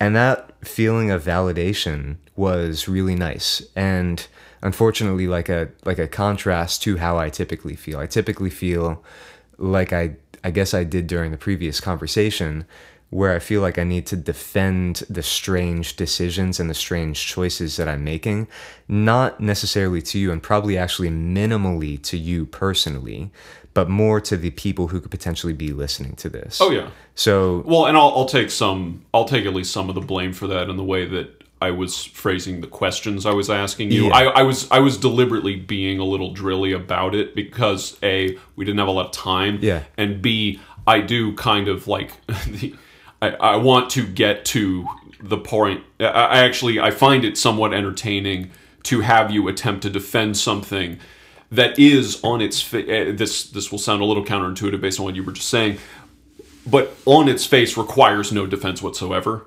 Like, this is a thing that people spend tremendous amounts of time and money to do. Yeah. And the need to, quote unquote, defend yourself for doing what is an eminently pleasurable activity is interesting to me, because it's one of the, it's an issue that I have, and it's a version of projection, I guess. Okay. Probably, where there are all sorts of things that people do that they enjoy that I don't see any, like, I don't get any satisfaction out of. So, like, having and sailing's not one of those things. Sailing was a perfectly chill thing to do. Yeah. I wouldn't want to do it as often as you do it, but I by no means regret when you took me out on the lake. I appreciated that very much. But it's one of those things that I just, in my adventure to figure out how to map my experience onto everyone else's experiences, it's fun to have those data points. Yeah. So again, that was just my mea culpa for that. To the extent, I mean, obviously you've talked about this a lot, and it's part of the reason why we don't podcast all the time, and it's part of the reason why the podcast sort of shuts itself off occasionally. Is like who is listening to this? Yeah. And I'm not as paranoid about that as you are, but I still am highly cognizant of wasting people's time, listeners' time. So I don't want to, if I don't feel like I have something to say, I don't want to put it out there. Yeah. So probably the right thing to do. Maybe it's maybe the right thing to do. It's impossible to know, but it results in a slightly more higher pressure. We were literally talking about sailing and in a rush to do it, which is the wrong attitude. It's the wrong attitude. And coming back to one of the points that you made just then was, like, I agree with you that I felt the need to defend myself partially because people do spend time and money and take a long time to set themselves up so that they can have an escape like this. But I didn't do that. So I did it in a different way, right? So what you cued me into there was the Mexican fisherman. The Mexican fisherman is like the guy, just to quickly tell this, it's the guy, you have a Mexican fisherman and then some, like, tycoon comes to this guy and it's like, oh, you have this boat, you could, like, turn it into a business, and then after 10 years of running this boat business down in Mexico, you can retire and you can just do this all the time. And then the Mexican fisherman looks at the tycoon and says, yeah, but I'm already doing that. Right? So I love that joke. It's very hard to tell because you've got, like, the pieces and the stuff in it. Yeah. If you want to roll up to the punchline, there's like 3 different versions of it. But anyway, I just wanted to tell it quickly. So, no, that's totally fair. So that's one of the reasons why I felt the need to defend myself. It's like I just took a shortcut to where I was trying to get to this escape thing that I see on the pictures. Like, you see the pictures of the boats, I'm seeing the pictures of the boats, the fish, the ocean, sunsets, and so they're literally on motivational posters at work. Sometimes I know, yeah, like that's and I'm just trying, like, one of my MOs is to just cut the crap and get to the point, right? So and yeah, I understand that I'm exposing myself to risks by doing this, but the way that I see the world right now, it seems to be the right play. Or at least the way that, maybe let me add a little bit of color to that. The way I see my personality interacting with the state of the world right now, it makes the whole situation, like me and the world, such that I need to just go have my adventure sooner rather than later. And if I don't, then I'm just not gonna be having a good time. That's pretty vague. That's pretty ambiguous. But, like, that's the situation. Let's drill down on a word you used there, which it's an interesting thing, and it speaks to. Okay, I'm gonna actually say the word instead of explaining what I'm talking about first. Yeah. Shortcut. Yes. This is not a shortcut on a very practical level, because you have the means to do it. Yeah, that's fair. I guess there's, like, this spectrum of means there. So you have $5 or you have, like, $5 million, right? probably $5 is not enough. Although some people would argue against that. It's like $5 is enough. You just figure it out on the way. $5 million, like, okay, let's say $50 million is the upper bound on this. $50 million, like, obviously you're good to go. Like, please stop working now. Yeah, there's very, very little marginal utility. Yeah, exactly right. Exactly right. Whereas somewhere in the middle, like, you could say, okay, you kind of have the means, but maybe not forever. So I have the means. I guess I don't see. You see me getting a little bit uncomfortable here because, like, I don't want to be extremely specific about this, but basically what I've got is the means to sustain what I'm doing right now for something on the order of okay, I'm not going to be specific. No, that's fine. But it's the point I was getting to with calling it a shortcut is that buys into a framing that doesn't apply to you, because the reason why you would see sailing as a shortcut. I mean, even talking about you were gone with Captain Lauren for like a week. You could do that while you had a job. Like, that's not even necessarily what you're about to do would be much more of an ask in a professional environment. 4 to 6 weeks, yeah. Yeah, but to call it a shortcut buys into the framing that there's, school, and then there's job, and then there's sailing at the end of it.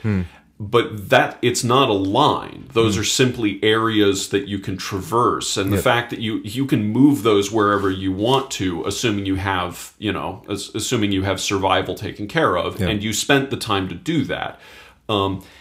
You can frame that as a shortcut, but I think it's unhealthy to do so because it's causing the gears in your head to spin. Yeah. Like, it's not impossible for most middle class people to go on a sailing trip for a week. That's a thing they could do. It's true. And they choose not to do it. But one of the reasons why it's easy to default into the choice of not doing it, though, is because it's kind of hard to set this stuff up. So yeah, while you're correct that it is just a week, or in this case 2 weeks, because I did end up like helping her put the boat away and then like making some time on the front and back end for like logistical reasons and so forth. But that kind of points to the ease that my flexibility has imparted on putting a situation like this together. So for instance, I could just jump on a phone call with Lauren in the middle of a Tuesday. In fact, this was right after you and I did some construction project. I could just jump on a call with her because it's like, hey, Matt, are you available to talk right now? So in other words, part of the reason why I was able to land this opportunity is because of the room that I've made for myself in my life. So that it just makes it easier to do. So yes, while it's true that in theory somebody else could just go do this, and in practice, Michelle and Chelsea did just this. They both have jobs. All three of them work in San Francisco. That's where they met. So they actually flew out here to take breaks from, well, not Lauren, but Chelsea and Michelle. They took breaks from their regular job to go do this. So I guess that's kind of an exception to what I'm talking about. But my point is that for me, it was easier. The space that I've made in my own life made it easier for me to land this opportunity. Yeah. And you give yourself no credit whatsoever for having built this lifestyle with a substantial amount of discipline.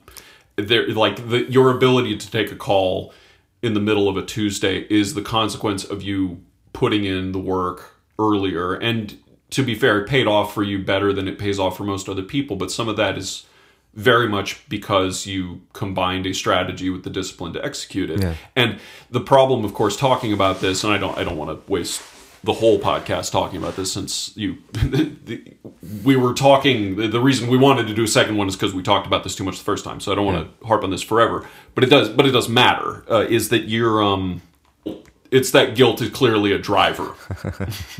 And the degree to which it allowed you to get here is in question. It's probably a negative enough emotion that it's okay to figure out how to suppress or resolve it. But it is just one of those weird lingering things. It's like the fact is, it's not a coincidence that every extremely successful business person was like a lying, cheating asshole in their 20s, and then became a magnanimous charitable person in their like 40s and 50s. Like that's clearly the arc of success for an entrepreneur in the American economy. Yeah. Like that's just the model. You couldn't start as the 50-year-old sage. It just wouldn't work. I guess this is another reason why I feel like I need to defend myself, right? Because maybe I had some part of that, like, bad character that helped me get here. I don't know exactly. I do know that I gave the whole... So you're talking about the discipline, the strategy, and then the discipline to implement that strategy by being an actuary over a number of years. One of the things that I was also testing when in that profession was, hey, maybe I could actually like this, and maybe there's something here. And I did give it a couple good shots. And looking at some of my old journals, it's like, all right, let's, for instance, I guess this was at the very beginning of 2021 when I was feeling pretty good about the profession generally. I was like, let's give this a good shot. Maybe there's something here to get good at, like sort of the Cal Newport, so good they can't ignore you sort of thing. It's like, It doesn't matter so much what profession you find yourself in. As long as you have like a decent opportunity, just go for it. And I tried to buy into that a number of times, but I could never make that stick for more than probably between like 6 and 10 months at a time. It's kind of the 10 months was definitely the longest one. But yeah, so I couldn't make that stick. So I just stuck through with the whole, like, let's grit through this. Let's do the discipline thing. Like, let's get to the end of this. But yeah, we're also talking about Chelsea and Michelle on this boat. They haven't quit. Like they've got good careers. And, you know, one of the things that I learned there was that, you know, I approached the need for balance in a life on a very long time scale, longer than most people approach the balance thing. So what I mean by that is, like, some people just try to have balance on the time scale of a week, right? They do some work and then they have some fun. They talk to some friends. And it's just not really been my style, for better or worse. Like, and I don't know if it was on purpose that I adopted this longer time scale style, but I keep saying longer time scale. That's kind of a esoteric way of putting it. What do I mean? It's like, I'm not having fun during the actuarial career. I'm not having fun, like, almost at all during the week, so that I can save all my fun time for this, like, future sailing thing that I'm gonna go do. And that's what I did. But it's also weird and kind of unfair in a certain sense. So I felt on during our last conversation, our previous conversation, the need to defend it. And that's why I sounded so, how to put it, stilted, unrelaxed. Also, I had 2 cups of coffee that day. Today I'm drinking some Phoenix Mountain Oolong. I typically drink tea, so it's probably better for me to drink tea. No, you absolutely psyched yourself out. I did, yeah. It wasn't that bad. It didn't come across that bad 45 minutes ago when we were talking last. Yeah, but, wait, what do you mean it didn't come across that bad? That's just you were listening to it? No. When we stitched these together, and, and it looks like I see. It sounds like we've just been talking for 2 hours. But, yeah. But which it was actually 2 weeks ago or so. Yeah, it was a while back at this point. Yeah. No, I mean, again, clearly something worked for you there, and the long time scale. I mean, I try pretty hard to be that way as well. I'm way less successful at it, though, because I'm much more temperamental than you are. So I lose. I drop plans a lot faster than you do. And there's an up and a downside to that. The purity with which you can pursue a task, knowing that you don't need to satisfy everything at the same time, makes it. There's clear, obvious benefits to that. That's, I mean, not even self-help book, but every person who seems to have their shit together seems to understand that conceptually. But at the same time, you do, and I know this because we've lived together through those moments. Yeah. I mean, it's clearly has a cost, because you have to, in the week you're not having fun, or the month you're not having fun, you're not having fun. Like, you have to tolerate that. Yeah. So that is that cost worth it? It's very difficult to gauge. The one thing that I do know from observing you, which we just talked about with Habitest, is that when you try to use an all-in-one strategy, it fails. Mm-hmm. So there may be a blend that can be achieved, but to have one thing that does all of those at the same time does not work. Yeah, I agree with you. All-in-one strategy, let's unpack that just a little bit too. You're talking about like this has to provide me Habitest, money. Habitest is a platform that gives you money, Yeah. friends, Yeah. and a general sense of worth and Yep. technical expertise, and it was Just everything. it was designed as a magic bullet. Yeah, and like it was a poorly designed magic bullet in the sense that like all of these self-directed projects, a business really has a low probability of success in the sense that like, can it sustain you financially? I guess that's probably the key thing. Can it sustain you financially? And no, probably with better execution, it could have been fine, but There's so much luck involved. well, there's so much luck involved. That's true. But also, I didn't set my environment up in a way conducive to success there. I didn't come in with the right prerequisites. I put a lot of effort into it, but a lot of my effort on Habitest was just, or a lot of the potential effort that I could have put into that project was just burned up as the friction of me second guessing myself.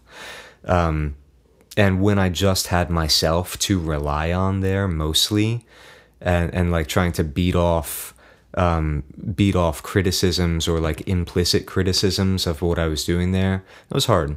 Yeah. And I couldn't do it, and I tapped out like a couple months early. Hated myself for doing that, but that's just how it wrapped up.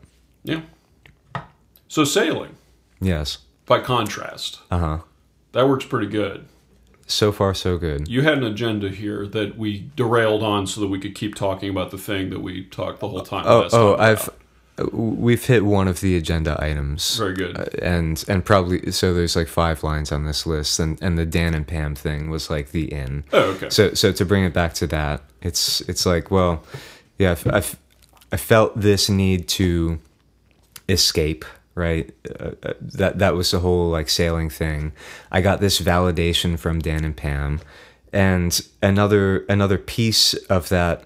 And by the way, I'm saying validation. It's like, Matt, what are you like in kindergarten? Like you're this child that needs validation? It's like, well, no, not all the time, but from time to time, it's nice to be reminded by people that you value and respect, and there's this like mutual admiration going about. Yeah. That you're on the right track, and it was nice. So while I'm not in kindergarten, it was kind of a nice thing to like get this like, hey Matt, welcome to the retired life. Yeah. From Pam, and like also when we were out at the bouldering field, we were at the Rumbling Bald in North Carolina.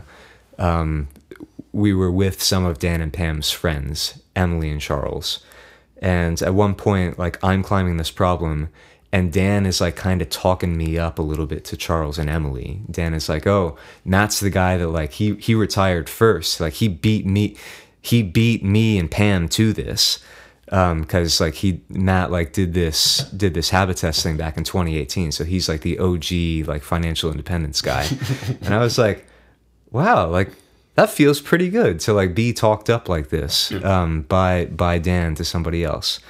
And like that feeling of a friend building me up, it just feels like kind of, it's sort of unfamiliar. Oh yeah. And it was like, oh, it's okay. It was kind of nice. So another thing that was related to that was during this escape trip. So the escape, I'll stop pointing out immediately, that's the name of the boat. The escape trip, where at one point we had an equipment failure. Okay. This was after the first 2 legs of our passage. First leg was like a 7-hour sail from Key West to some like little key off of Key West. So we were like gonna anchor out. It was just our first day sail, maybe it lasted for 5 hours or so. We put down the anchor and we're just there for the night. No equipment failures here. And then the next day, so we sleep over. We have the sunset dinner. We go off on the dinghy snorkeling. We have a great time. We have like the crew bonding experience over snorkeling and cooking dinner. So that first night we had like, I was not the chef the first night. It's whatever. I was a chef eventually, but we had rice, vegetables, and fish that first night. And it was a beautiful meal. Like we look aft of the boat and you just like see the dinghy there, but then it's just open ocean, sunset. It was like a sublime experience. It was awesome. And then, so we're at anchor. We do the anchor watch overnight, which means I have to wake up at 12 just to like make sure we haven't drifted, like we're not about to bash into the land, or we're not like floating out to sea or anything like that. So at 12 o'clock, I sort of like stick my head out of the salon, and I'm like, yep, everything looks about the same. And I go back to bed. And then everybody does that like once every 2 hours. So I just had to do mine at 12 at midnight. And then the next day, Michelle and I were up on the bow doing two things. First, we had to weigh anchor. In other words, we had to take up the anchor and stow it so we could move again. And then after that, we were actually going to grab a mooring ball, which is sort of, it's like a permanent anchor that's just like floating there. And the question is like, why would you weigh anchor and then go do the mooring thing? Like the mooring thing is just so you can be stationary again, just like you are at anchor. And the reason is because we're just like trying to learn a lesson. One of the reasons Chelsea and Michelle are out there is to just like learn things, and me too. But they explicitly went on this trip as like part of the, like, I guess it's called the coastal cruising course. Whereas I didn't like sign up for a course. They, I guess, either implicitly or even maybe more explicitly did that with Captain Lauren. And one of the things that you learn during this course is how to do a mooring. So we thought that we were going to have the opportunity to do this the night prior. Turns out that some charter boats like had taken all the mooring balls by this key. So we decided, all right, we'll anchor out tonight, which is a good lesson in itself. And then after that, we'll like do the mooring thing the next day. Okay, so we have successfully weighed anchor. It's me and Michelle up on the bow. Lauren's like at the helm and like doing the helmsperson stuff. What does a helmsperson have to do when weighing anchor? You just have to. In fact, I don't even know right now. This is kind of an indictment of my skills, right? So I guess like basically when you have an anchor, it's like biting into the sea, and the boat is trying to go back away from it. So I suppose that the helmsperson, I guess this makes sense, just has to move the boat forward a bit so as to release some of the tension on the anchor. And this is correct. So it was Lauren's responsibility to just move the boat closer and closer to the spot where the anchor is, while two people are up at the bow, like at the anchor locker. It was my responsibility to hit the button on the windlass, which is like the anchor pulley thing, to bring in the appropriate amount of chain so as to like get it to come up at the right speed. You don't want to go too fast, you don't want to go too slow. And it was Michelle's job to like use the boat hook to manually like knock all of the chain into the anchor locker like appropriately so it doesn't get snagged or whatever. And I was calling back to Chelsea, who was like in the middle of the boat, sort of relaying communications, because we're almost like 40 feet away from each other at the helm and at the bow. So it's like really hard to yell all the way to the other side. So I'm like shouting things and Chelsea's like relaying things. So we all got involved, all four of us. Anyway, so weighing anchor went more or less seamlessly. Even the final part of it where it's like, okay, at the very end, there's the risk of the anchor coming up above the waterline and bumping into the gel coat of the boat. Even a tiny little bump is like, okay, that's annoying. We're going to have to like patch that up later. So the thing that I had to do with the windlass was hit the button at just the right time to get it to not like do the pendulum action as it came up above the waterline. I succeeded at that. And the whole, and I guess the other trick, which was not just me, but it was also Michelle, was we had to then orient the anchor on the bow roller in the correct way. And there's basically like between 2 and infinite ways that the thing can come up. I mean, there's like the 2 most likely ways, which are upside down and completely right side up and stowed appropriately. But then you have all the like other like, 45 degrees, or it's like 67 degrees. That's all possible too. So anyway, we managed to get the anchor to come up exactly upside down at first. It was just like the luck of the draw, just came up and sat on the bow roller upside down.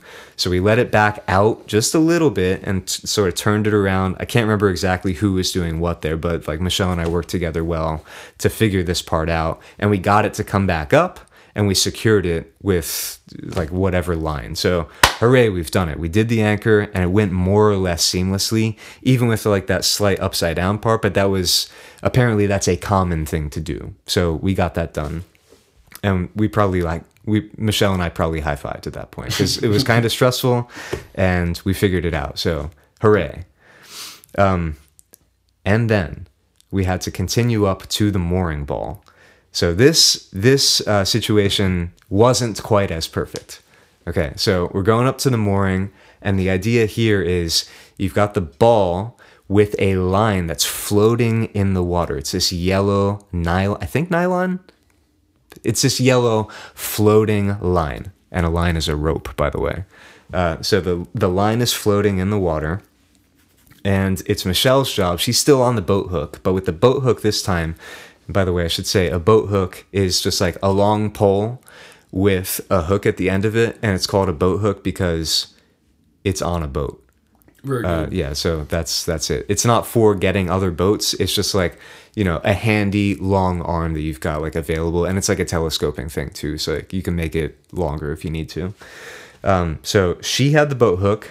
She was going to she was going to grab this yellow floating line in the water so that she could then hand it to me, and so that I could then tie the bow lines of the boat to this yellow, now obtained line that's attached to this mooring ball. So again, to recap that, we're trying to tie this boat to the yellow line using the 2 bow lines that are already attached to the boat. And to pull that camera back just a little bit farther, you are trying to attach to something for the purpose of what? For the purpose of keeping the boat stationary. So once you've tied up to the mooring ball, boat doesn't move anymore. Yeah. It's another way of anchoring, more or less, but that relies on equipment that's pre-installed in the water as opposed to your own anchor. Yeah. Okay. And it's good to be able to moor because, generally speaking, mooring balls, when you can find them, are more reliable than anchors. Presumably, since they've been bolted to the floor. Yep, that's exactly right. That's exactly right. Moorings get installed, and it involves concrete, it involves bolts, and like they're tested. Whereas anchors, like an anchor can fail. So if you can find one, a mooring is generally better. So that's why we're going through this training exercise. Yep. And also the plan after this was to go swimming for a little while. So like we want to get on this mooring, and then we want to go swim. And then at the end of this, we'll like get onto our day-long passage. So the whole like series of events that I'm describing right now is at something like 9:30 a.m. And the plan is to get underway at something like 10:30 or maybe 11:30 for our 22-hour long passage from Cottrell Key, where we are right now, up to Fort Myers Beach. It's like 100 miles. So anyway, Michelle has the line. She's like successfully grabs this yellow line that's like floating in the water, and she's passed it up to me, and I get one of the mooring lines one of the bow lines correctly attached to it. And I do this by passing the bow line through the very end of the yellow mooring line that has a little loop in it. And then it's my responsibility to then cleat this off onto our boat. But what I fail to do at this point is to do so quickly so that I can then move on to the port side bow line and do the same exercise with that one. So I've done the starboard side, the right side, and now eventually I need to get to the port side. But I'm delaying in doing this so that I can pull all the slack through. And that was the wrong thing to do. I should not have tried to pull all the slack through. Instead, I should have waited to do that like cleanup part to the very end, and instead realize, okay, I have a limited time to do this action, to cleat this thing off. And I didn't do that. I was trying to pull the slack through.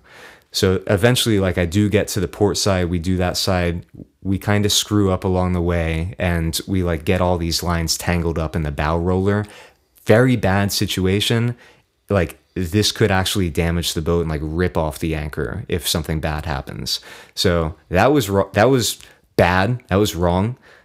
Something that I'm not going to take all the blame for this. We both kind of screwed this up.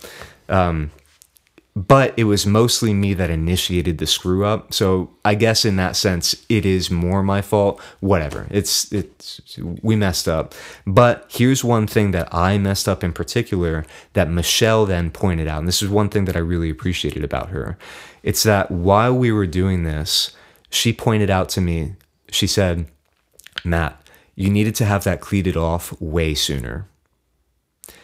And I thought to myself in that moment, and then like reflecting on that moment, like 5 minutes, 10 minutes, and 3 hours later, it's like, okay, this is the kind of person that's going to tell it like it is. And she's not going to hold back so that we can actually start learning lessons immediately. And I really appreciated that about her. And this is one of the things that's kind of rare to have that in a person. She can like find a way to say it firmly and yet like in a constructive way. And to just like be kind about it and say like, okay, we're all on the same team, but like do this part better. And like, here's something that I messed up too. I can't remember exactly what that would have been, but she's the kind of person that would have pointed out her own deficiencies there too. So blah, blah, blah. We go back to the cockpit after tangling this bow line up in the bow roller. We debrief. We all talked about what went wrong. We go back for a second try. And we do it, like we successfully get the mooring on, but it's like kind of at a weird angle. And this was not anybody's fault. This was just like how the mooring was set up and how long the lines were. It was at a weird angle such that the lines were like chafing against the bow roller.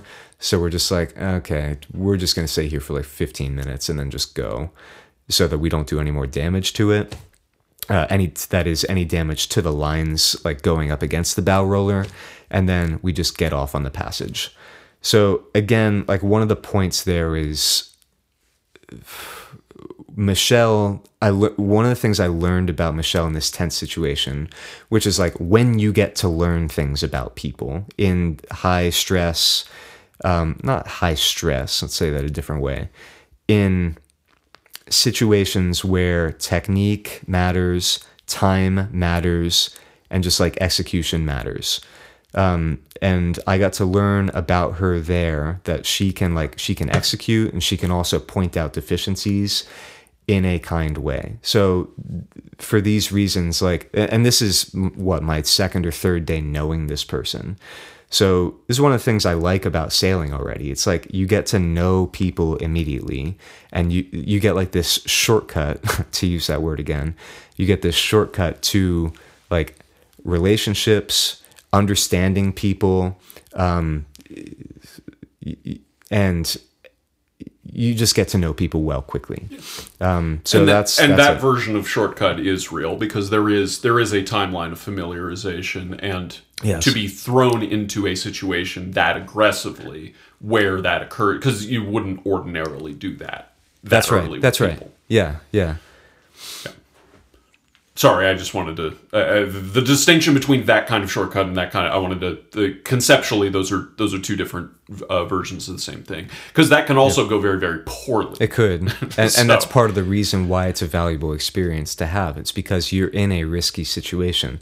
This is related to a thing that we talked about 45 minutes ago, 2 weeks ago, who knows, on our previous version of this conversation, which was the rock climbing thing.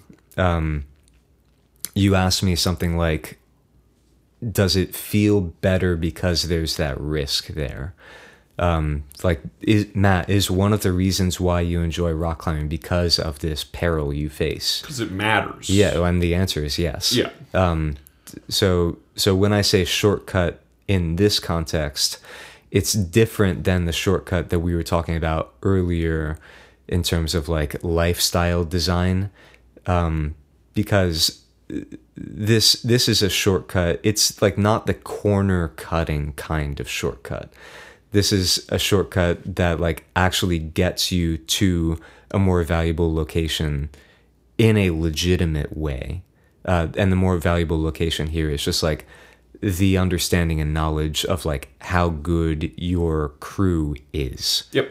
So that's what I'm talking about here. And for those reasons, it's like a legit thing. Again, I didn't want to derail everything you were talking about. It's just you mentioned the word shortcut again, and there's definitely different versions of what that can mean. And in particular, generally speaking, shortcuts refer to passages that are more challenging than the standard route, because the standard route has been cut through. That's true. And so generally they're going to be hillier or more challenging, and being trapped on a boat, being forced to execute with people you don't know is absolutely one of those kinds of shortcuts. That's right. Thankfully, Michelle and I assume the rest of the crew.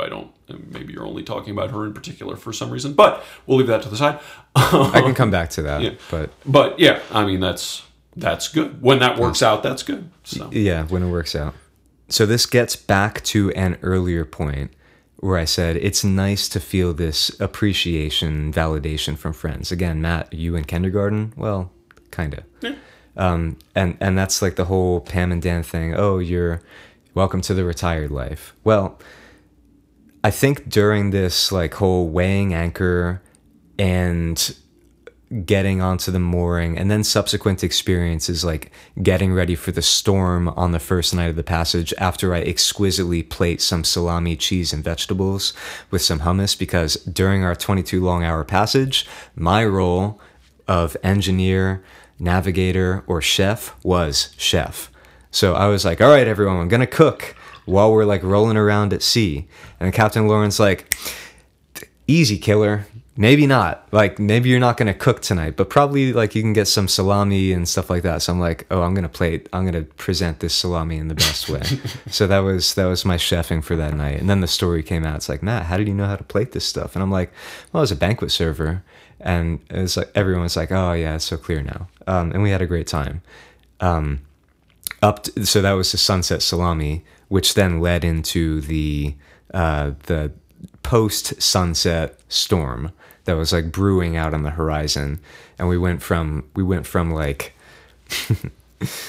and again, I'm not describing the equipment failure at all, but whatever. Yeah, whatever. But anyway, we went from like fun, happy times to, all right, we gonna die now? Probably not, we're gonna die, but it's like mortality comes back onto the menu of like things to think about. And that's like mortality replaces salami in that sense. So we're thinking about potentially dying, and I think that I'm handling it like pretty well. I've never been in a situation like this before where it's like, okay, we got to get the correct life vest on, because I'm on watch between me and Michelle are together going to be on watch between 8 p.m. and 11 p.m. just after this sunset salami situation. But Captain Lauren is like getting us all ready. She's like getting the boat ready. She's tightening the sails in appropriately. We're checking our course, making sure we're going in the right direction.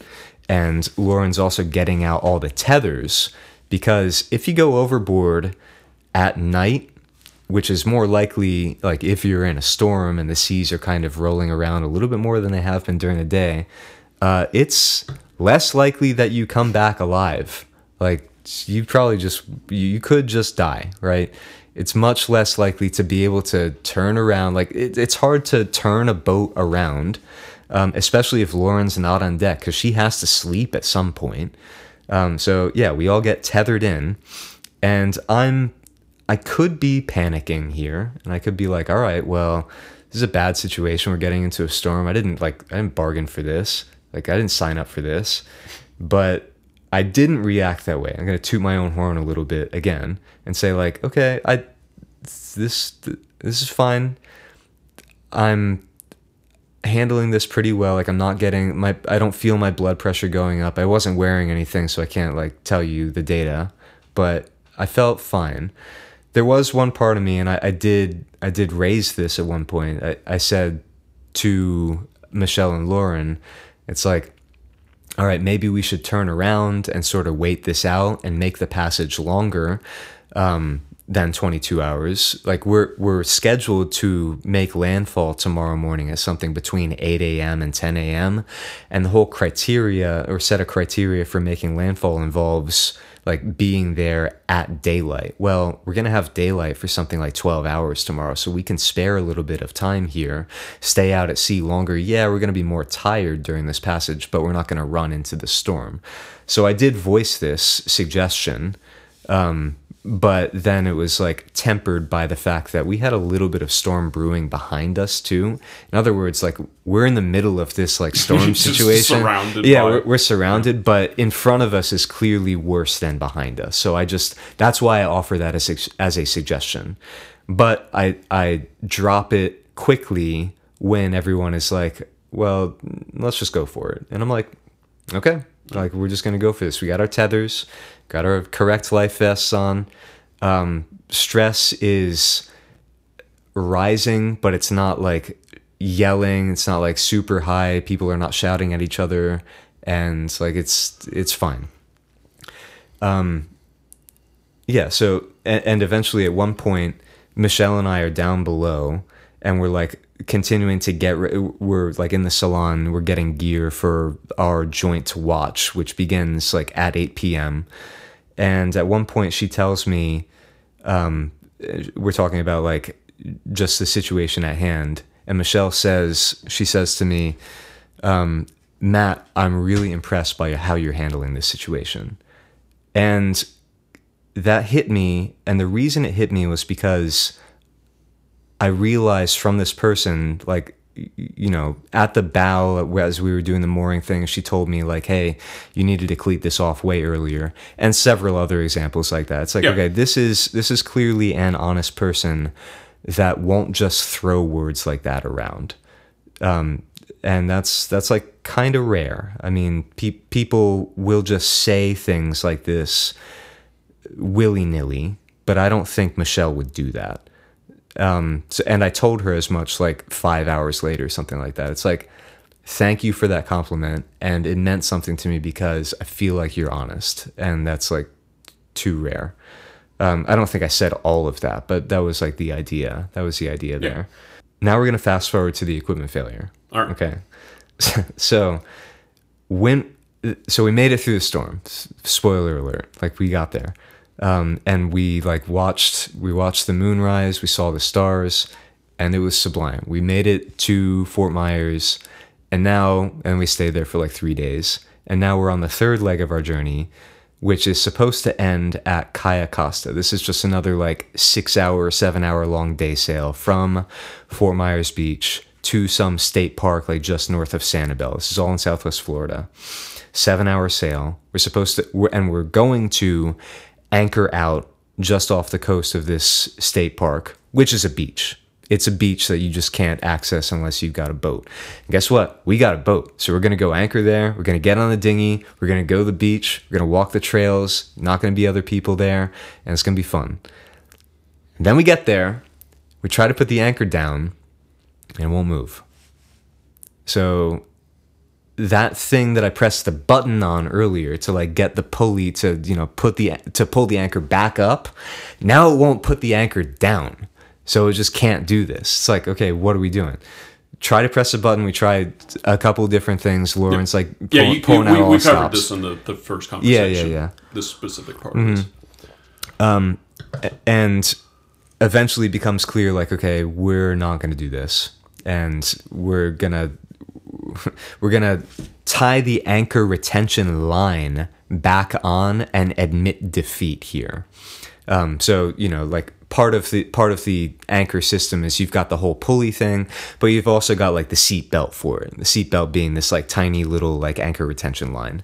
So as we're trying to so it was Chelsea and Michelle up at the bow of the boat trying to deal with this as Lauren is like going back and forth and like just managing everything all over the boat, including the electric systems down below. And Chelsea and Michelle are unable to get this anchor retention line back on because of two things. One is the way the knot is tied, but the other is like the compromising position that you have to get yourself in order to reach the tie point for this knot. It's on the bow of the boat. You can fall off and like it could be a disaster. So Michelle, who I've like grown to like have this respect, like there's this mutual respect situation developing there. Michelle comes back to the helm, and I'm at the helm, like actually steering the boat in circles at this point, because like we're just trying to hold our position, Sure. and you do that by like steering in circles. And I'm like, I'm counting to everybody. That's the sixth circle. Like I'm trying to like bring some levity to the situation as this equipment is failing, and it was well received. Like I would have shut up if it needed to Sure. have been shut up, but it was fine. It's the sixth circle. And anyway, Michelle now comes back and she says like, Matt, we can't tie this anchor retention line. We need you to do it. And I'm like, all right, show's on. Like it's time for me to do this. Like they believe in me and I kind of believe in myself too. Like maybe I can get this thing done. And I go back like, and I ask her like, what's the problem? It's like, oh, we can't get this thing tight. Like we can get it tied, but we need it to be tight. It's an anchor retention line, which is like actually supposed to not let it go even an inch. So if the windlass fails, you can't have the thing move, or else like the anchor at the front of the boat moving could cause a disaster when underway. Sure. So game's on. Like it's my time to go do this. And I'm like, how am I going to do this? Oh, I know. I'm going to try a trucker's hitch. And I'm like, ooh, can I do this? And the answer is yes, I get it done. And anyway, the point here is that like somebody believed in me, somebody that I respected believed in me. And maybe like if there wasn't that belief in me, I couldn't have done it. But there's this whole notion that like you can give somebody like a manager and that manager's employee, for example. One of the managing techniques that, by the way, I don't know about like personally, because I've never been in a position where I wanted to be a manager at any place that I've worked, and I'd like to change that. I'd like to work at a place that I believe in the mission of, so that I can maybe be a manager someday. But you know, maybe I'll just never have that. Yeah. We'll see. But anyway, one of the manager's techniques is to give the employees like a good reputation, right? Even if it's not quite deserved. So you just like kind of talk this person up, kind of like Dan was talking me up at that rock wall. It's like, oh, Matt's the original like financial independence guy. It's like, yeah, it feels pretty good. And Michelle's like talking me up to me at this point. She's like, Matt, we need you to tie this knot. It's like, oh yeah, maybe I can tie this knot. And I figured it out. Like having that good reputation foisted on me, deserved or not, it's just like an extension of goodwill. Partially, I guess, made me feel like I could do it. And I went and did it. And it felt awesome. And it felt awesome. It felt good also to be like needed in that moment and believed in that moment. So I did it and felt good. And that's how we got around that problem. Side question. Did anyone else on this boat ever tie a knot besides you? Yeah. People were tying knots left and right. Because it seems like you were on knot duty the whole time. People were tying knots all over the place. Okay. And I just told two examples where I was tying knots in these specific situations, and maybe I was tying like slightly more knots than other people. But no, other people knew how to tie knots. Okay. Yes.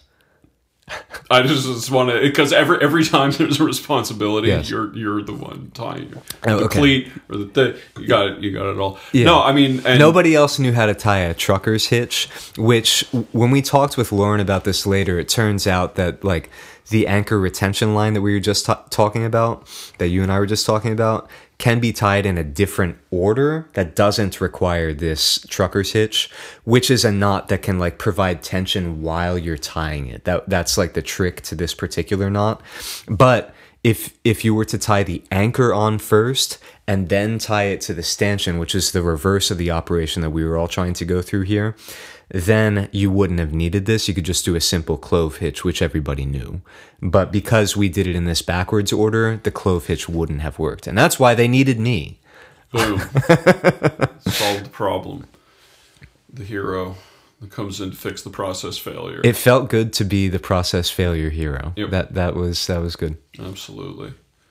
Now, of course, this is all a subtextual dig at me, or I'm going to take it that way, because it's my podcast, so I get to interpret it however you want. And I do apologize for not being that kind of person. I'm not like wired that way, and I don't consider that a good thing.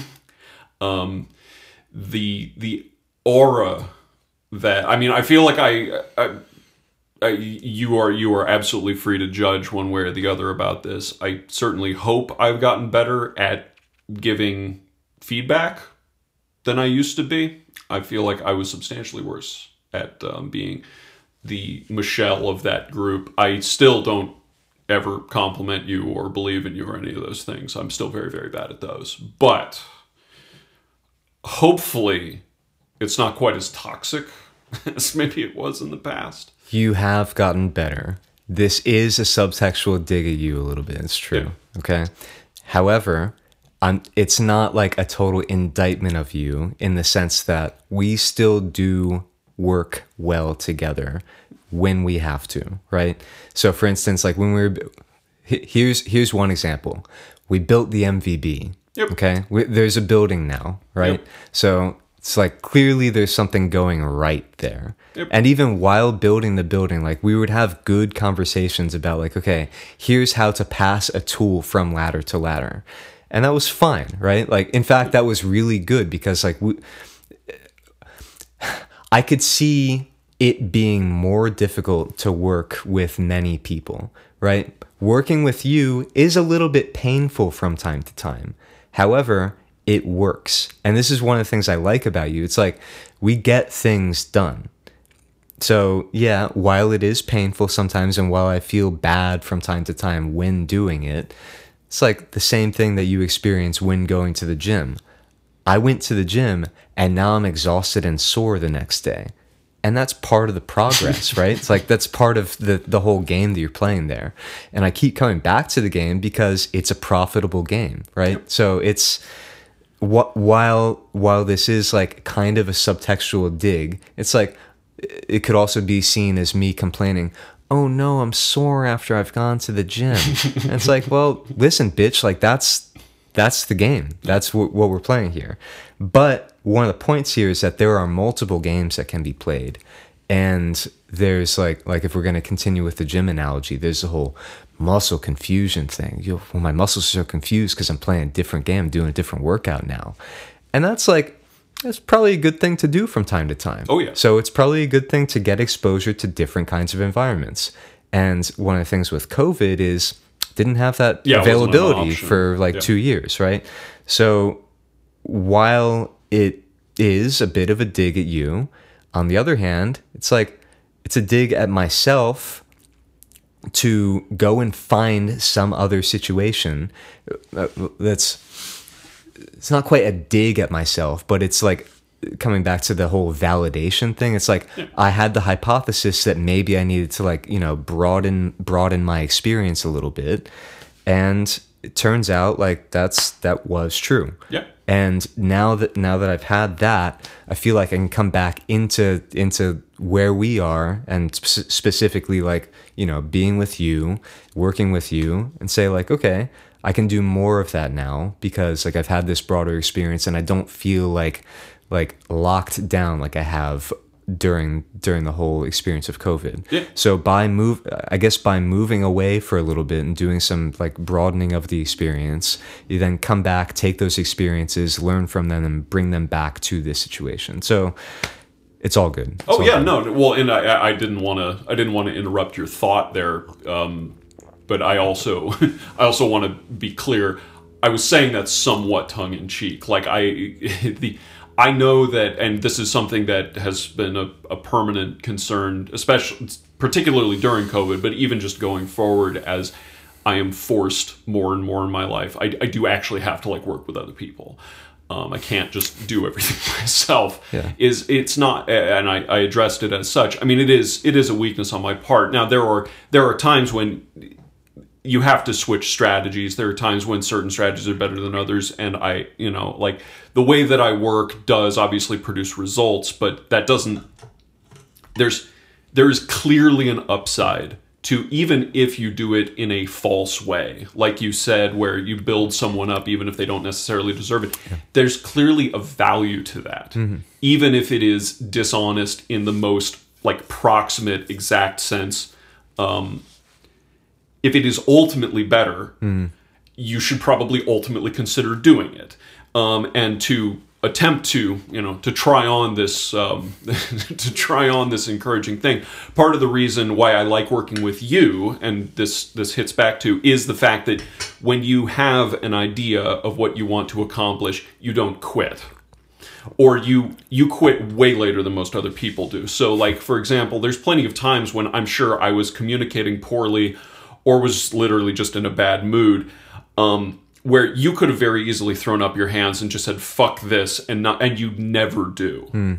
You tolerate it. Like, your faith in the mission is very powerful, and it makes you a great person to work with on projects where, again, I'm being at least a little uncooperative, or I'm not sure exactly what I want to get done. Yeah. In any particular thing. Like, I try to be squared away about that, but when you're doing experimental construction, some of that interplay has to occur. And it would be better for me to be more like Michel in those moments, just because, again, it would improve morale. Yeah. And yeah. I could do that almost cost free. I could just be slightly better about that, and it would have almost no negative consequences. Really, you could? I don't mean that in the sense part. that I could do it. I'm saying that if a version of me was slightly more charitable, I don't think it would cost anything. That's why I asked that question. Because I see you as very honest too, and like that honesty combined with your abrasiveness. No, it'd be hard. Could make it like impossible for you to just like throw those words around willy-nilly. Maybe it's like, hey Matt, you're doing such a good job. I don't really mean this, and like I'm gonna suffer as a result of having said that. Could be your mental state there, and I wouldn't want to ask you to do it any other way, like contrary to your own nature. But I'm just saying like the way that I am maybe sort of demands that from somebody that I'm working with a little bit more than I would like. So this is one way that we wouldn't work together too well, and this is one point of contention between us, like when working together, that we can navigate around, and we do navigate around. Yeah, that's fine. But yeah, I wouldn't ask you to like go against your nature and say like, oh Matt, you're doing such a great job, when it's not true. Because I probably would. Now, come to think of it, I probably wouldn't like that anyway. Like if it had no basis in reality, then it's like, well, this is a problem for me too, because you're just lying to me. I don't want to hear that I'm the best, or like, Matt, you're doing such a good job, when it's like not true. It has no basis in fact. If it has some basis, then it's like, okay, it's like let's maybe find the good and then amplify that. Yeah. But let's not like blow it out of proportion. No, and that's why I think there's a marginal there's a margin to that, and the fact that Michel was able to do that in that case because you were competently commandeering a ship. That's right. Like, and that's and this is it's a dig on you by definition, but you're not good at construction. That's true. You don't do it for a living. That's makes perfect sense. I mean, I don't do it either. I make tons of mistakes. Like we worked slowly and carefully, because if we worked any faster than we did, we would have fucked everything up. Like, and I don't, I want to attempt to pat you on the back for your for your diligence in doing what you did, and I have to, and it working against my nature, quote unquote. I need to practice that, because it's not even a matter of going against my nature. It's simply that I don't think about it Like when I'm in the middle of doing something, I'm trying to get the thing done, and I'm most concerned with how to do that, again, in the proximate exact sense, which is extremely useful when it's just me. Because if there is any clarity to what I'm trying to accomplish, I have it all in my head, and you don't. I have whatever I have conveyed to you, and that's all you have to go on. So some degree of charity is necessary for that to make sense. Because if I'm assuming, I mean, and this is a very, very common problem in a lot of the ways. Usually, when people need to convey this kind of information, one, they just don't do things like this. Like they simply do not take on projects like this, collaborative projects. Yes. But even when they do, they are extremely. You've been in business environments. Managers are very wishy-washy in what they say and what they mean. They don't talk directly, and that's not simply an attempt to lie. That is a learned behavior, because that kind of like gray area allows everyone to come together in a way that otherwise they wouldn't be able to do. Yeah, it's how to manage. Yeah, it's like Dilbert, Scott Adams made a career out of this, talking about the psychosis of the jargon of business. Like if you listen to a VP or an EVP give a presentation on anything, it's like they're babbling, like they're not saying anything. And it accomplishes something. What they're doing, they're Rorschaching their team into a common cause. And it seems like that common cause is dopey or nonsensical, but it actually, for reasons that are hard in a very proximate way to grasp, it has a purpose. It is connective, which is what they need to be. And that's the thing that, again, I'm not good at, and I'm very glad that you have found places to get validation like that. Not because I've given up on the mission of attempting to be a person who is more like that, but also I'm just way behind. So there are other people like Michelle who are probably naturals at that. Yep. So I don't ever expect to be as good as she is at it. And I'm not asking for that. And it's unfair. It is unfair for me to ask that from you, which is the reason why it's like it is appropriate to go out and I don't know, see other people from time to time too, right? It's like, oh, what a concept. No, absolutely. And yeah, you've got your strengths, you play to your strengths, and that's all that somebody can ask from you. Yeah. And like it's what people appreciate about one another. It's like, oh, you've got these strengths. Let's go to that person's strengths. Let's go to David's strengths, Matt's strengths. And then it's like when that person's like, okay, these strengths are too strong. It's getting too annoying, right? Then you just like say, all right, for a little while, it's time to go do something else. And you come back. Yep. That's good.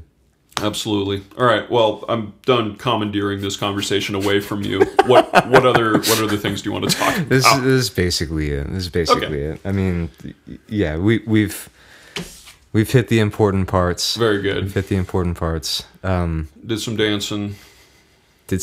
Oh, you're talking about the chaos dance that I sent you. This was Lauren was dancing in the cockpit, and Sweet Home Alabama is playing by the cover band in Burnt Store Marina.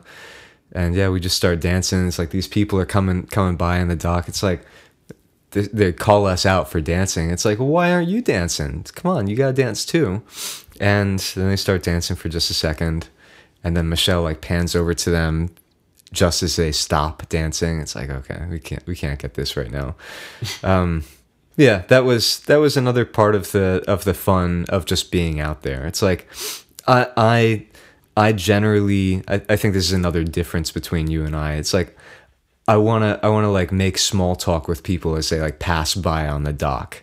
And it's like I like doing this little thing. Oh yeah. And I like that dynamic that we all have together, both on the boat and like just talking with people like in a short and superficial way as they pass by on the dock. It was nice to just get that little like perspective shift for a little while too. Oh yeah. While having my chaos cocktail of V8 and club soda. Yeah, no, you are absolutely life of the party type person in a way that I will not even aspire to be. You don't need to do that. Again, we're all here to play to our own strengths. Yeah. And not to go and do something contrary to our nature, at least not too much. It was something that killed me over the last 2 years, was the fact that you clearly have this specific way of talking to me that suppresses this other side of you, and the fact that you didn't have an outlet for it was just like awful. Like, because I felt that the whole time. Because I just don't, like, I'm not that way. So yep, yeah, and it's unfair for me to ask you to be that way. So yes, this is diversify. Yeah, it's the bottom line here, right? And no all-in-one solutions. There's no all-in-one solutions. Yeah, that's sort of been the moral I've attempted to apply to essentially everything over the last year. It's been very useful to stop pretending that there's one way. In particular, just the desire for the false elegance of using one tool to do everything. Because you are necessarily compromising to do that, and it's really not. It's a false like I said, it's a false elegance. You think that it's simple to use one method to solve everything, but you're just introducing a functional complexity. Because you have to use the one thing that you have, quote unquote, creatively to do all of these things. And that's complicated on its own. Yeah. And on top of that, you're coming in with inadequate prep. You're using, when you could simply back up one more step and say, okay, well, if I am in a situation like on a boat where if we were to be on a boat for 4 weeks, I think we could tolerate it, but you would not enjoy it as much as you did with the crew you had, because of the specific dynamic there. So you don't bring me on the boat, you bring Michelle on the boat.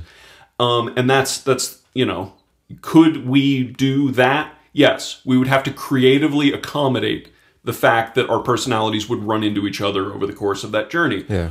Or you could just bring the right people in that environment. And that's, again, it's the all-in-one, it's phones ruined everything. Actually, that's not true. Twitter ruined everything. But no, it's the desire to have the one solution it's so powerful, and it is so misguided. Just every time I run into this, and I see it everywhere now. I see this over-application thing now that I've started looking into it. I did this neurosis. I was going to write about it, about testing audio equipment, trying to figure out exactly what I needed, and I narrowed it down. I only have 9 either stereo or headphone sets. Oh, I thought it was 8 zones. You've gone up to 9. I have 9. Sets. I have 9 zones now, which is that insane? Whatever, it's fine. I already had all this stuff. I didn't have to buy anything. I was paring down, and just I started seeing that in everything. The thing where it's like you're trying to use this in 2 spots, and just don't do that. Yeah, you can have more things. Just have. It's okay to not have to call yourself a minimalist.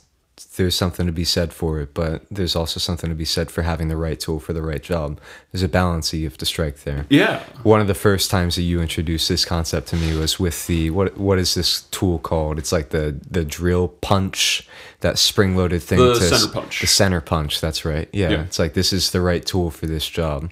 It's specific. It's a specialized tool, but it has its place in the tool bag for a reason. Yeah. Center punch. And it makes it eliminates by far the most annoying part of any drilling experience, which is getting started. So you just get a tool that starts it. Yes. Like you solve the exact problem you have with it. And that is extremely satisfying in and of itself. I mean, I don't think it's been too much of a secret within my own head, but it's something I always tend to forget anyway, is that I don't like producing things. I like using tools. Like, that's the thing that I like to do. It's It's why I stopped buying cheap tools for the most part, other than for very specific applications. Yeah. Because the thing I like doing is using a tool well.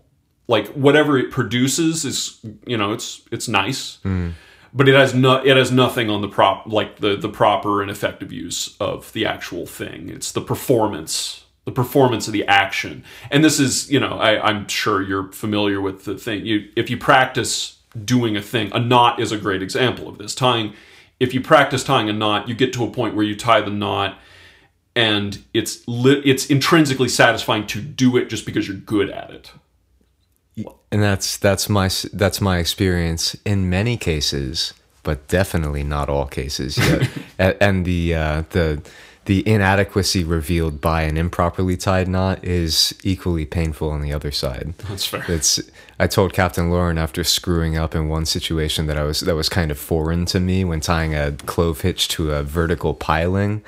I was like, oh crap, I don't know how to do this quickly. so I told her, Lauren, I got to set up an obstacle course in the backyard where I just tie knots in situations that are not ideal. That's the thing to do next. Really need to get an obstacle course put together in October. Make sure it has some knot tying stations. Oh yeah, absolutely. No, and again, there has to be a way to design.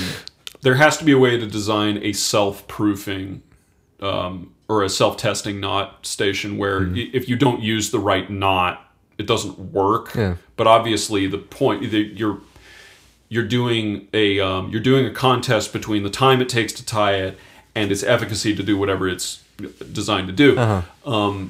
So you pick the right knot for the job because it's the fastest way to adequately do what you need to do. And it has to be possible to set up like an array of scenarios for that. Yeah, that's true. And also I think probably by pulling yourself with them. You could pull yourself with it or like tie a bowline to yourself and see if you get like strangled. Like that's one of the reasons. You have to tie it around your neck. Don't tie it, oh my God, no, not around that part. Tie it around underneath your armpits. Okay. That's how when someone throws a line to you in the water, you quickly tie a bowline around yourself. And if you do it right, your life gets saved. If you do it wrong, you just die faster because it becomes a noose around your torso and just crushes you. It's like you tied the bowline incorrectly, now you're dead. Yeah. Right? So in this knot tying aspect of your obstacle course, it could be self-evident whether you've gotten whatever situation correct. Yeah, exactly. You contrive it so that the actions you have to take only work if you do the knot correct. Yeah. It's sort of like a self-grading thing. That's what I was trying to get to.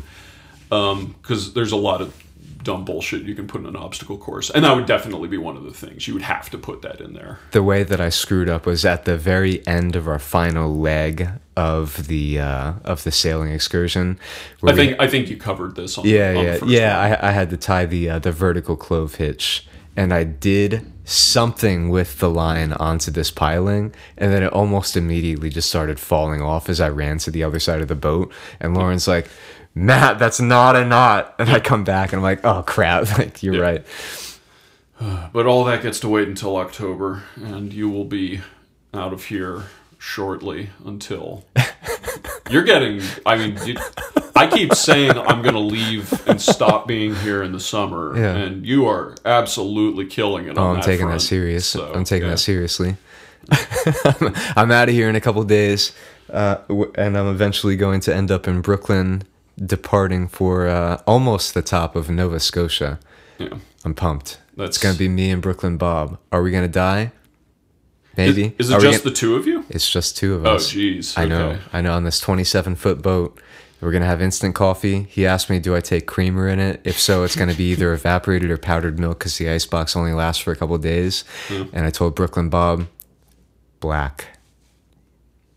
There you go. You didn't want to... Have you had evaporated creamer before?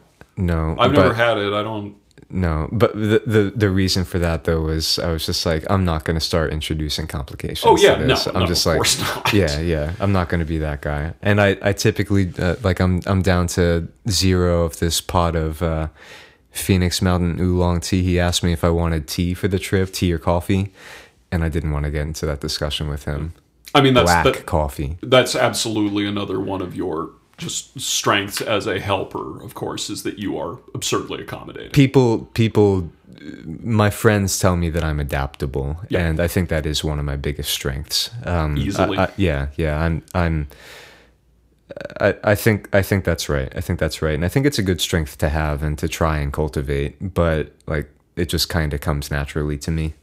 The best strengths do. Yeah, I guess that's kind of the point, isn't it? Yeah, you barely even have to practice them. So That's the point. Absolutely. I covered boating, covered compliments. I pretty much think that's probably works for a podcast. You'll be here for another 3 days, and then I have no idea when you're going to be back just yet. I guess we have an idea. Actually, that's about it. I will be back after the Boca trip. I'm going to come back here for 1 day because instead of flying out of Fort Lauderdale and having to bring all my sailing stuff with me down on that trip on 2 planes, I'm just going to come back here for a day and then fly with my boat stuff from Orlando to Brooklyn. So, that makes sense. Yeah, I thought about that and I was like, do I want to do it this way? And the answer was no. So I'm not going to wear my boots onto 2 airplanes. I'm sorry, onto 3 airplanes. 2? Whatever, I'm not counting. I'm just going to do it from Orlando to Brooklyn. How much stuff do you bring on a sailing trip? So I'm trying to get away with just the minimum because that's like my style of traveling. Sure. I typically just try to bring the backpack. One of the costs that I had to bear from doing that during the Key West passage was I had to wear the penalty bib life vest instead of a nice life vest. So I have like one of those inflatable things that just kind of goes, it's the red one that just sort of like drapes over you and doesn't have like all the foam, and it inflates and protects you with air as opposed to foam if you hit the water. I didn't bring that nice life vest because that would have taken up still a lot of space in the backpack. So I wore like one of the emergency life vests that was on Lauren's boat. It's just like that thing that goes around your neck. It's like the $5 like cheap PFD. Yeah. I wore that. The only sailing things that I brought that I like added to my typical like travel loadout were sailing gloves, a headlamp, and I think one more small thing, and that was it. And during the night of the passage, Lauren's like, get your foul weather gear out. And I'm like, all right, got my windbreaker that I just always have with me. That's my foul weather gear, right? Yeah. Whereas on this trip, so going up with Brooklyn Bob, he has, so it turns out we're about the same stature. So he has like backup offshore gear for me to wear. It might be like a tiny bit out of fit, but whatever. Like I don't have to buy like literally $900 worth of offshore gear, like pants and like a really nice jacket that like is waterproof for like the sea pouring on you as you like have a wave hitting you from over the stern and maybe like filling your cockpit up. I mean that fits entirely within the realm of boating in general. I mean, always borrow instead of own when it comes to the sea. I agree. Yeah. So I'm for this trip I am buying boots. So I actually have some more boots arriving today so I can try a bunch of pairs on and return like all but one of them. So I'm going to wear boots onto the airplane is my plan. So I don't have to pack them in a bag because I'm still just going to try getting away with my single like backpack. Yeah. Not the carry-on kind of backpack, but the personal item sized backpack. I think I can make this work. I think I will also bring my headlamp and my gloves, but that's it. I'm going to try to make that it. We'll see if it works. Sounds like it'll be fun. I hope so. If nothing else, it'll be an adventure, and that's what I'm looking for right now. It could be one of those like when I slammed my face into the dock in Burnt Store Marina, like I realized pretty quickly this is a situation that will be funny, but not now. Yeah. All right. It's like 12:30ish, so I've been here for long enough. Well, it's been good being here. It's been a good time.